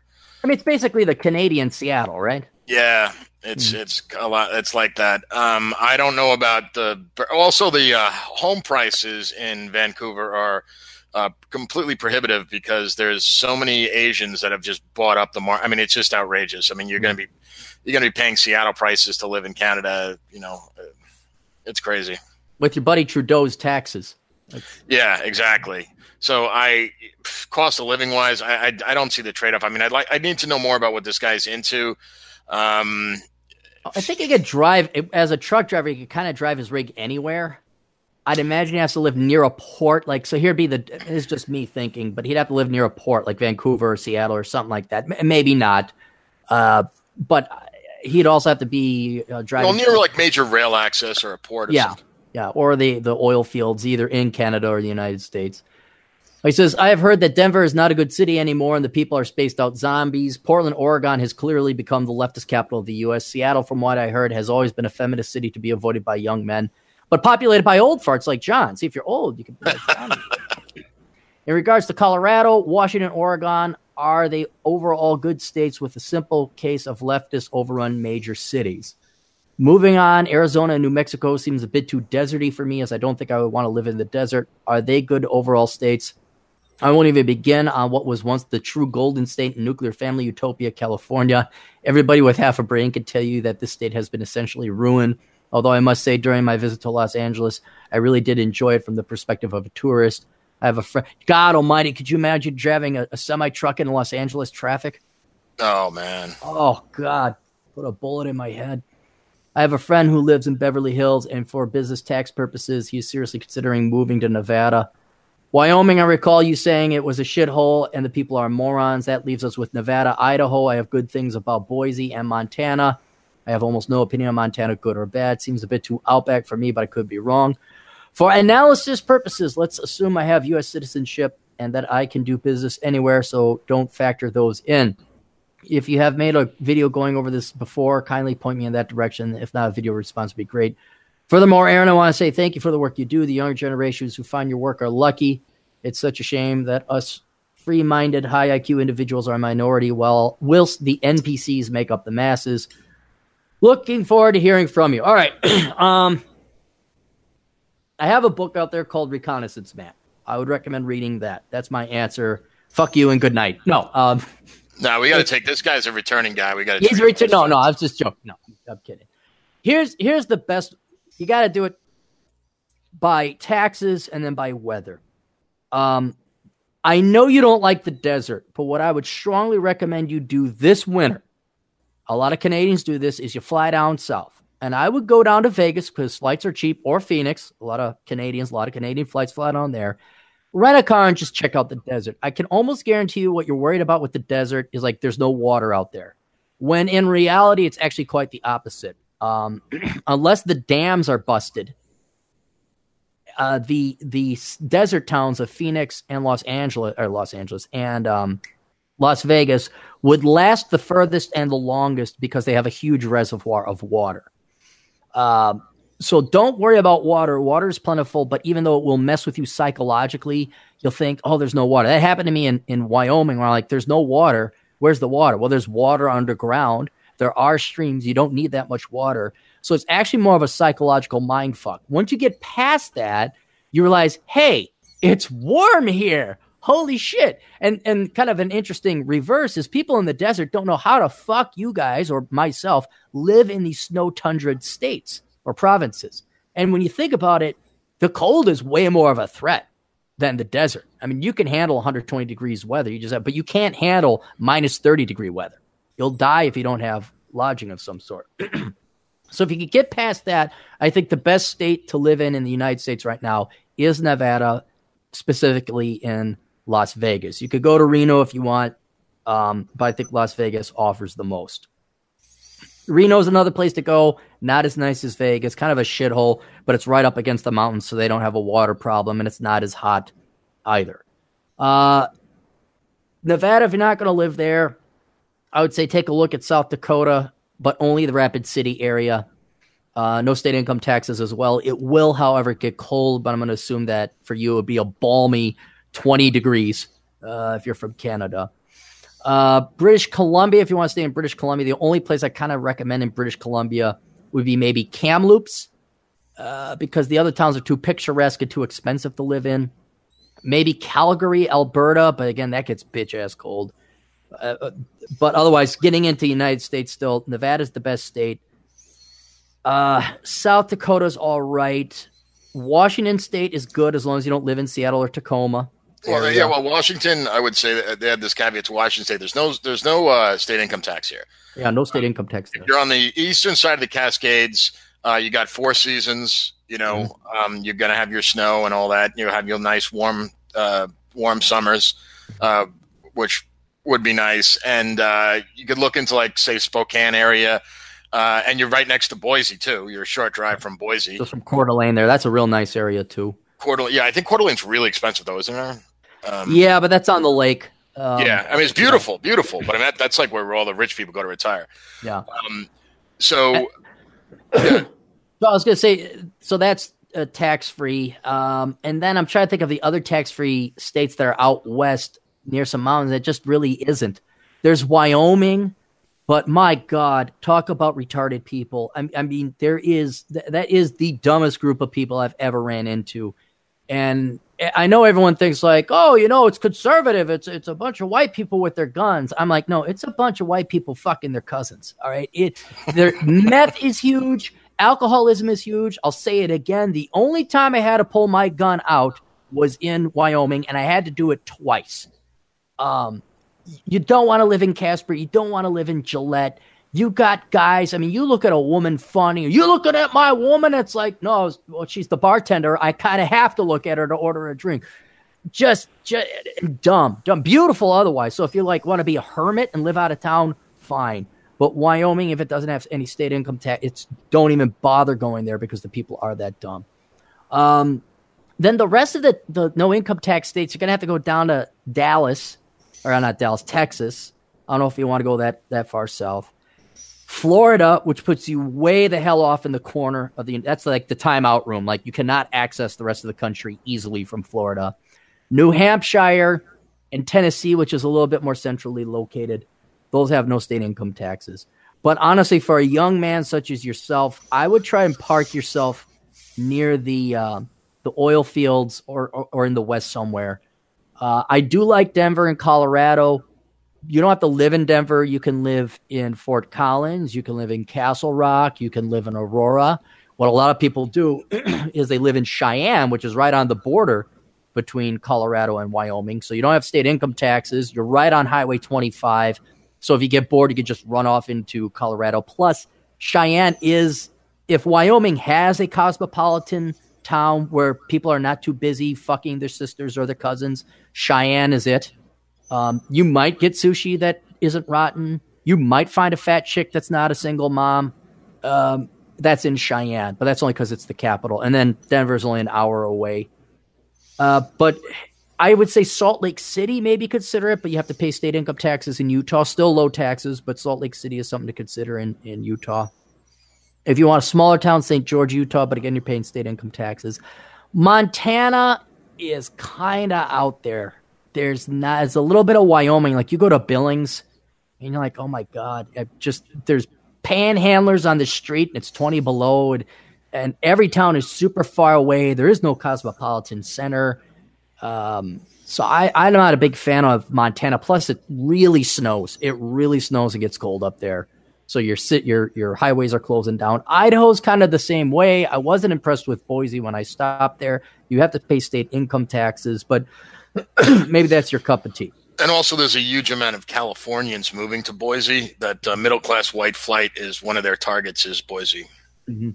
And then liberal white flight. Don't think it's the good white flight. It's your liberal, I'm going to have organic tea and vote taxes up type. Well, I just want to say a thing about Arizona, though. I think Arizona is going to go blue because of demographic trends. So if you're thinking long-term, I wouldn't suggest it. Yeah, I would. The only way I'd go to Arizona is because Phoenix is a really nice town. The state is beautiful and fun to hike. I would consider Flagstaff, though, because Phoenix just gets super hot during summer. So Flagstaff, you're there, and if it gets too cold, you literally drive 10 miles to the south into the basin, and it heats up by 20 or 30 degrees, and you're in Sedona. So even Flagstaff might get cold. You can just drive a very short distance, and you're warm. But yeah, I would say if you want to kind of stay more Canuckistanian, Washington State, not Seattle. Vegas would be, if you can tolerate the desert. a non-Denver town in Colorado. And then if you're really insistent on no state income taxes and you don't mind Texas or Tennessee, if you don't mind a little bit of taxes, Utah, do not go to Oregon. No reason to go to Oregon. Maybe Idaho as well. And South Dakota. But then South Dakota, you're in the middle of freaking nowhere. It takes forever to fly there as well. So those are the places. This guy drives for a living, so it sounds like he needs to just fly to the States, rent a vehicle, and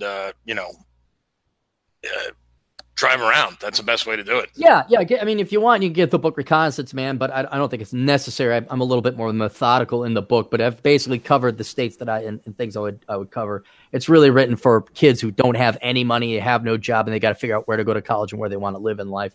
So you could get that and read the last half of the book.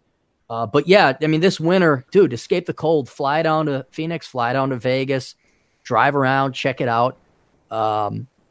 Stop in smaller towns like St. George or Mesquite or whatever, or Flagstaff.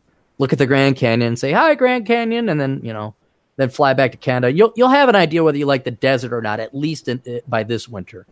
And then come summertime, then check out the northern states. But God almighty, you don't want to go to Montana now. All right.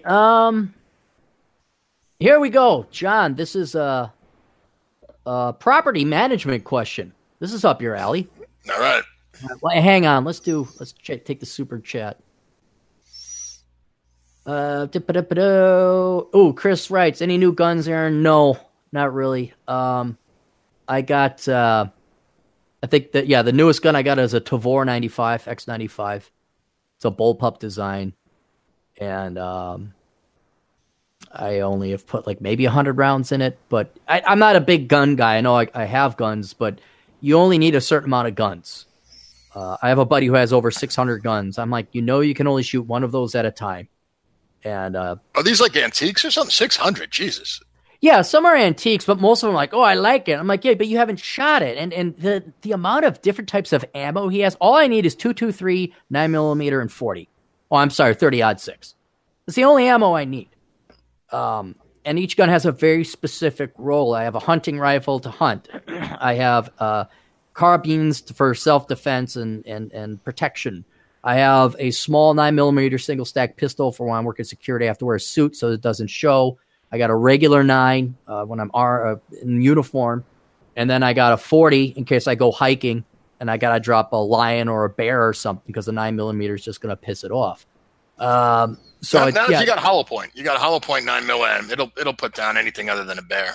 Well, yeah, and that's what the problem is. When I go hiking, I visited TJ Martinell. He's like, oh, there might be bears out there. I'm like, shit. I'm like, I didn't bring a gun. I'm like, you got a gun? No. I'm like, God damn it, TJ. I got a chainsaw. It's like, yeah, I'll just bring that and play some Duke Nukem or something. Oh, I'd also recommend people. I for home defense, I like a shotgun. It's just the sound of the gauge going, just kind of that's enough to scare him. Yeah. Chris also for another $2, he buys an insult. He says, "Makes sense now that you're Jewish." How many guns? Really? How many guns do I need? I don't need that many guns. We have matching sets. Like, here's the thing: if the shit hits the fan, me and the GF have matching sets, and we can play Army of Two. Like we just go out in style. We're going to be the last house to fall in the WBL. But I can only shoot one gun at a time. That's it. I can only shoot. Yeah, Aaron and the GF, they'll be like the Butch Cassidy and the Sundance Kid that when they remember that. I don't know if you've seen that movie. Oh yeah, one of my favorite movies where they run out at the end. Yeah. You call that running? You call that shooting? How many of them are there out there? 50. Oh, good. I thought we were in trouble. Great movie. You should all be ashamed if you haven't seen Butch Cassidy and the Sundance Kid. That is the best scene I thought was when he wouldn't jump and he goes, "Why? I can't swim." Well, the fall is going to kill us. Yeah. Hey, one thing great about Wyoming, out by is it Casey? Yeah, Casey, town of Casey. Atham looked this up. The Hole in the Wall gang is there. That's where they're from. And we went and looked at me and my buddy Dirty Harriet. We drove out there one time, and I actually got to see where the Hole in the Wall gang holed up. got to see their headquarters. It was out there in the middle of nowhere, Wyoming. So that was kind of cool. Yeah. Aaron Torres donates $5, had near 800 credit score for over 2 years, filed Chapter 7. 10 years. Steps to recover back, and is my entire past history nullified by the predicament I'm in. How did you file Chapter? Oh, I bet you he had really great credit because he had a bunch of lines open, and then he couldn't pay it off. That sometimes happens. Here's the deal. Hang on, I got a cough. The only reason you need good credit, okay, there's 2 reasons. One, when you get employed to apply for a job, people are looking at credit scores, but unemployment is so low and people's credit scores are such shit. Unless you're applying for like the FBI or something notable, a Fortune 100 company, I don't think it's going to have that bad of an effect on you. The other reason you need a good credit is so you can get a good a good interest rate on a mortgage. Otherwise, there's no reason to have a good credit score. Like right now, I could have my credit score go to pot. It's not going to have an effect on me. The reason why is the only reason you need a credit score is to get debt. And I live a life of not getting debt. So steps to recover back, which is 7 or 11. One is a renegotiation where you have a balance left over. The other is where everything's wiped clean. If you have any residual debts from your Chapter 7 filing, pay the fucking shit off. Get another job. And I would even say this, postpone anything else you got. Like work 2 full-time jobs. So don't bother working out. Eat healthy as you can. But you're not going to have any fun. You're not going to have any socializing. And, life is going to suck for the next couple of years. Work another job. Make the money. Pay off those debts. After that, what you want to do is you could play the algorithm game where you reverse the engineer the credit bureau's algorithms to give you a good credit score. Because if you don't have a credit card or you don't have a loan, you're not going to get good credit. Since I don't have any loans, I only have a little credit card. I actually don't have that good a credit because I have no credit. What he needs to do is get a credit card for certain. And then I would open up some little $5,000 line of credit or get like a little like a car loan, even if it's for a small amount, some kind of small amount from the bank, like a $3,000 to $5,000 loan. And then what I would do is, even though you don't need it, immediately pay it off. Draw some money off of it, buy a car if you need that, and immediately pay it off. That'll help boost your credit score. But your credit score is not that vital unless you're having some kind of major purchase that requires you to borrow money anytime soon. And the finance industry and the credit cards are so desperate. Fuck, I remember when all these people were filing for bankruptcy during the Great Recession, 2 years later, they're qualified for a mortgage. Like the banks don't care. They just don't care. Like bankruptcy had shame 30, 40 years ago. Now everybody filed for bankruptcy in the in the housing bubble. Millennials aren't paying their fucking student loans. Knowing there's no, you're not tainted. There's no taint anymore. No shame associated with it. And you'll still be able to get credit. They'll still lend to you at pretty reasonable rates. So you have more time to build up your credit score for the only possible thing I could think of. And that is to get a mortgage at some point in time when you want to buy a house. So if you're not buying a house anytime soon, you got all the time in the world. And if you pay off your credit card regularly, maybe have a car loan, even though you don't need it. I'm very much against car loans, but the only reason I'd recommend this one is to build up your credit in the first place. But then after that, get your mortgage and then pay off your mortgage and never worry about your credit score again. Yeah, and there's other little things that add to your credit score. I know, like weird things that added to mine was like having the same residence for a long period of time, things like that. Mm-hmm. So there's all these, you'll have to go on the forums and kind of look into that. What are the other little things you can do but like Garen said, what do you really care? What difference does it make? Yeah, it's almost like what color booty should I get my child? Like, well, are you expecting a boy or a girl? Oh no, we're not having a kid. Well, what does your wife want? Oh, I'm not even married. Well, what is your girlfriend? Oh, I'm gay. It's like, why are you asking about booties and shoes all of a sudden? The little premature. So yeah, and watch any video out there. They'll say, hey, here's how you can boost your credit score. There's a ton of videos out there.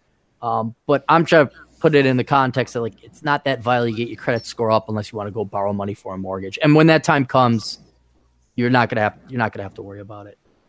All right, here we go. Hey, Aaron, I have another one for you.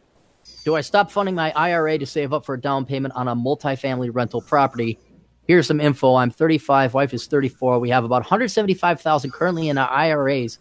I guess it'll be worth $1.25 million to $1.4 million based on a 6 to 7% return without adding to it. I make about 50 to 60K. My wife does not work, takes care of our children. Imagine that.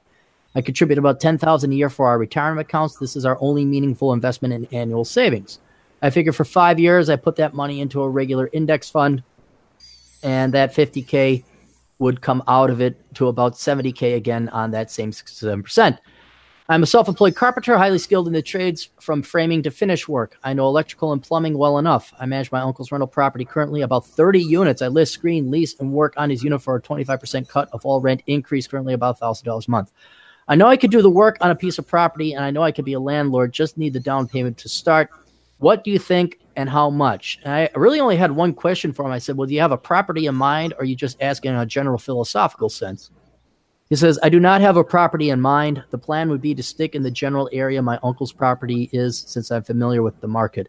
A 3-unit next to the one of his sold for $169,000 a year ago. A guy fixed it up and sold it to another guy who wants to play landlord for $330,000. I think it's overvalued. I would buy something that needs work like the first guy, and I would not rush in to just buy something. John, you're the pro on this one. I have my thoughts, but I'll let you field this one. Yeah, well, first thing I'd like to know is what state he lives in and what the rules are there regarding evictions. There are several states, including California, where it is almost impossible to get someone evicted for lack of paying their rent. It takes forever. So if you're borrowing the money to do this, or that could be you're borrowing some of the money, that's an issue. Different states have different rules regarding that. That's number one. Two, since you're going to be the guy that's doing the work, you want to invest in a property that is a reasonable drive from you. Normally, I would recommend against people doing this unless because being a landlord can be a real pain in the ass because you're constantly having to deal with your tenants and their complaints. Also, if you do it, make sure you properly screen the applicants. This is another place where a credit score is looked at. So those are just the things that immediately come to mind. Aaron, you want to talk, and more will come to me. Basically, I would recommend no to any other person except for the fact that this guy's a skilled carpenter and he has property management experience. And now it goes to it depends. And the one thing it depends on is the property. And that's every property ever. It's like, it could be a great deal if you get it at a good price and there's not a lot of major problems. You could turn it around and fix it up. It could be a horrible deal where you overpay and you miss something on the foundation or something else like that. So, I mean, I'm not against it on philosophy or principle. He's the guy who's qualified. I mean, if there's anyone that can do it, it would be this guy. It's just that I would do a lot of research and hunt around and find the property that's going to work for you, because you want this property working for you, not you working for the property.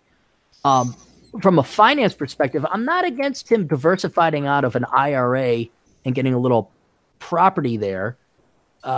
But the other thing is, are you going to flip it or do you want to manage it? I would want a exit strategy so that when wifey is done raising the kids go off to college, you got 10 years or 15 years into this property. There's been significant capital gains. You got it fixed and on the up and up. It's ship shape. It's basically paid for itself. And then you sell it and there's a big dollop that goes back into your retirement accounts. And he's got adequate savings now, especially for mid-30s. That's an admirable amount for two people. Yeah, so you have my blessing as long as it's the right property. And I also, don't think do your research regarding the insurance you'll need. You're going to have to factor in costs like that. Mm-hmm. Make sure you form an LLC. Don't buy it under your own name. Right. These are basic steps. I'm not sure how knowledgeable he is about the doing that. So these are things you're going to have to look into and actually speak with an accountant. Yes. Oh, do we know an accountant by chance? I think C, first name is C, second name with an L. I think this guy, oh, yeah, he promotes himself as the homosexual CPA, Chad Elkins. The world's famous homosexual CPA, Chad. Hey, it's Chad. But seriously, to the gentleman that asked the question, you must speak to an attorney. No, excuse me, a CPA. Attorney. Avoid attorneys at all costs. Yeah. Hopefully, you'll never have to speak to an attorney. I'm gonna guess with a 3-unit costing $169, he's not in like L.A. or New York. With these prices, but yeah, you're gonna want to look at your. Well, and he's already familiar with it because he manages his uncle's property. But I'd look at the landlord-tenant laws and see how favorable they are. I'm going to assume he knows the market. But yeah, this guy's eminently qualified to do such a move. I would just make sure he does his research and some really good thorough projections. I'm going to assume he's familiar with the Schedule E. If he's not, contact our homosexual friend, Chad Elkins at elkinscpa.com. And he does great work. You know how gays are very meticulous? And he's a snappy dresser. And he's a very snappy dresser. I'm going to catch flack for that one. So, all right, there we go. All right, well, that's enough. I think we got plenty here. I got some others that came in, but they're not like, okay, here's just, guys, Surfing Pikachu, if you're listening. When you go to assholeconsulting.com and you fill in the contact form, you really have to fuck it up to enter in your email the wrong way twice the same way. You're really, because it asks you for your email, and then it asks you to type in your email again so it matches. And this happens at least once a month, where not only did you type in the wrong email, and then the email, when I send it back to you, gets kicked back to me. In order for me to get that email, you had to enter your email incorrectly the exact same way twice. So for God's sake, people, enter your email the correct way twice. Not the wrong way, the same way twice, the correct way twice. Because now, Surfing Pikachu, if he's listening, he says, oh, this couldn't be delivered because this email doesn't exist. So I will not be able to consult him. John, where can people find you? John _Steele 99 Twitter, and John Steele Show on YouTube. All right. Chad Elkins writes, I'm not gay, you assholes, for $2. See, we got $2. Oh, we got one more super chat from Naruda Kikun. Having been penniless until this year, I'm 45 years old. I recently inherited $350,000. What should I do with it other than sending $5 to you? If you're penniless, I'm going to assume and you're 45, I'm going to assume you have had no skills whatsoever. Engineers aren't penniless. CPAs, like Chad Elkins, the gay CPA, is not penniless. You got to get some kind of skill, dude. So go to school, study hard. That's the investment I would make. And then, I don't know, with the rest of it. I would divvy it up. Assuming if he doesn't need this money to live, let's take the $300,000 and say you divide it 3 ways. Like you could put like $100,000 in an index fund, another $100,000 you put in CDs. And well, see, I'm not going to recommend that because I can't recommend specifically what people invest in. Okay. Unless I know it's going to pay off. So, for example, I could say he should invest it into a well-diversified portfolio, but he's going to have to contact an investment professional to do that. Yeah, I'm saying what I would do. What I would do. What you would do. Okay. What I would do is I'd take $100,000 of it. I'd put it in the S&P 500 or the Dow Index Fund. I'd take another $100,000 and I'd put them in, CDs that are insured. You could ladder them out, so like you'd have like a 6 month, 1 year, 18 month, 2 years. I wouldn't go further than that because I think interest rates are on their way up. And the last $100,000 I would divvy up a few ways. I don't know, maybe I'd take $10,000 and I'd buy physical silver with it. Only thing I would do, I can recommend 2 things that he can do. One, if he doesn't have real skills, which he says he has a master's in degree English literature, well, there you go. If you have any debts from that, pay those off. If you have any credit card debts, pay those off. Pay off your highest interest rate credit card debts or loans, pay those off. And then since you have no skills, go get some.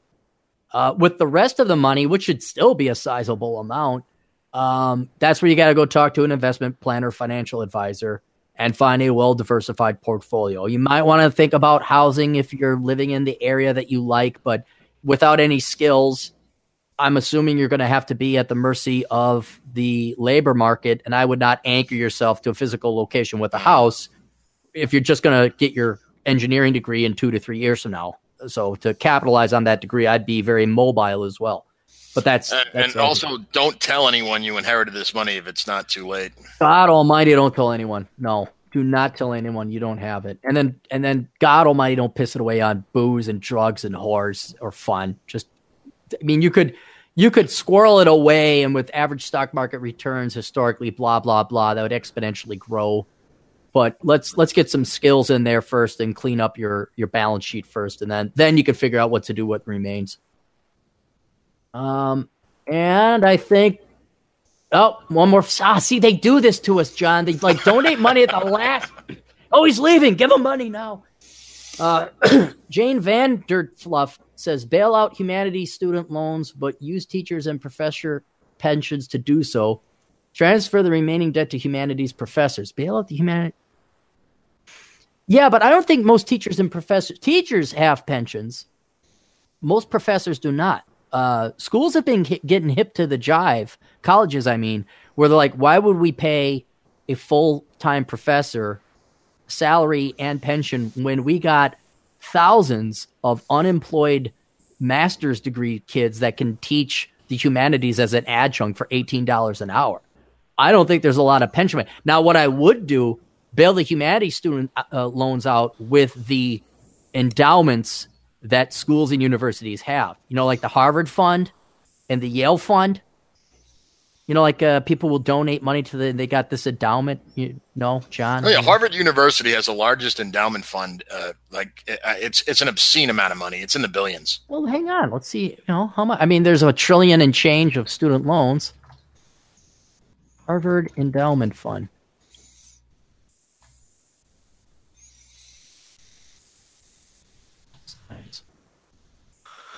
$37 billion. That's not enough. Yeah, we'd have to take all the endowments of universities, and that would make maybe a significant dent. And I would be for confiscating teacher pensions at the K through high school level. I think that would definitely be worth it. And then if there is anything left over, yeah, you could pay it to the teachers or the professors, but I'm not holding out for that. That's something President Clary would do. President Clary would just say. But then I wouldn't be president. I would be dictator Clary because emperor. Hey, guess what? Congress has a vacation for the next 20 years. Nah, go play. Get to the Hamptons. I'll be visiting with lots of gunships. So, all right, that's it, John. Thank you one very more. much. Duke tip. Send us $5. You guys are the best. All right, that's a great $5 right there. Thank you so much, buddy. Duke, I like those when I don't have to answer anything. That's great. You guys are the best. Well, thank you very much. No, I appreciate the super chats. These are great. What the money goes to? What, the Chad Elkins homosexual fund, where we raise awareness for gay accountants? Is that where we? That's where it goes. That's where it goes. Okay, good. All right, I got to get going. I'm losing my voice, and I got to go have some fun. Thank you, everybody, for tuning in. John, thank you for coming on Asshole Consulting, celebrity guest live hour, whatever I'm going to call it. Down the road, I will be doing some individual Asshole Consulting requests, but I will be having special guest celebrities, maybe even more popular than you and me, John. We might even have some more popular celebrities than you and me doing Asshole Consulting. I'll be tuning in. Cool. All right, we'll see you guys later. Toodles. Later.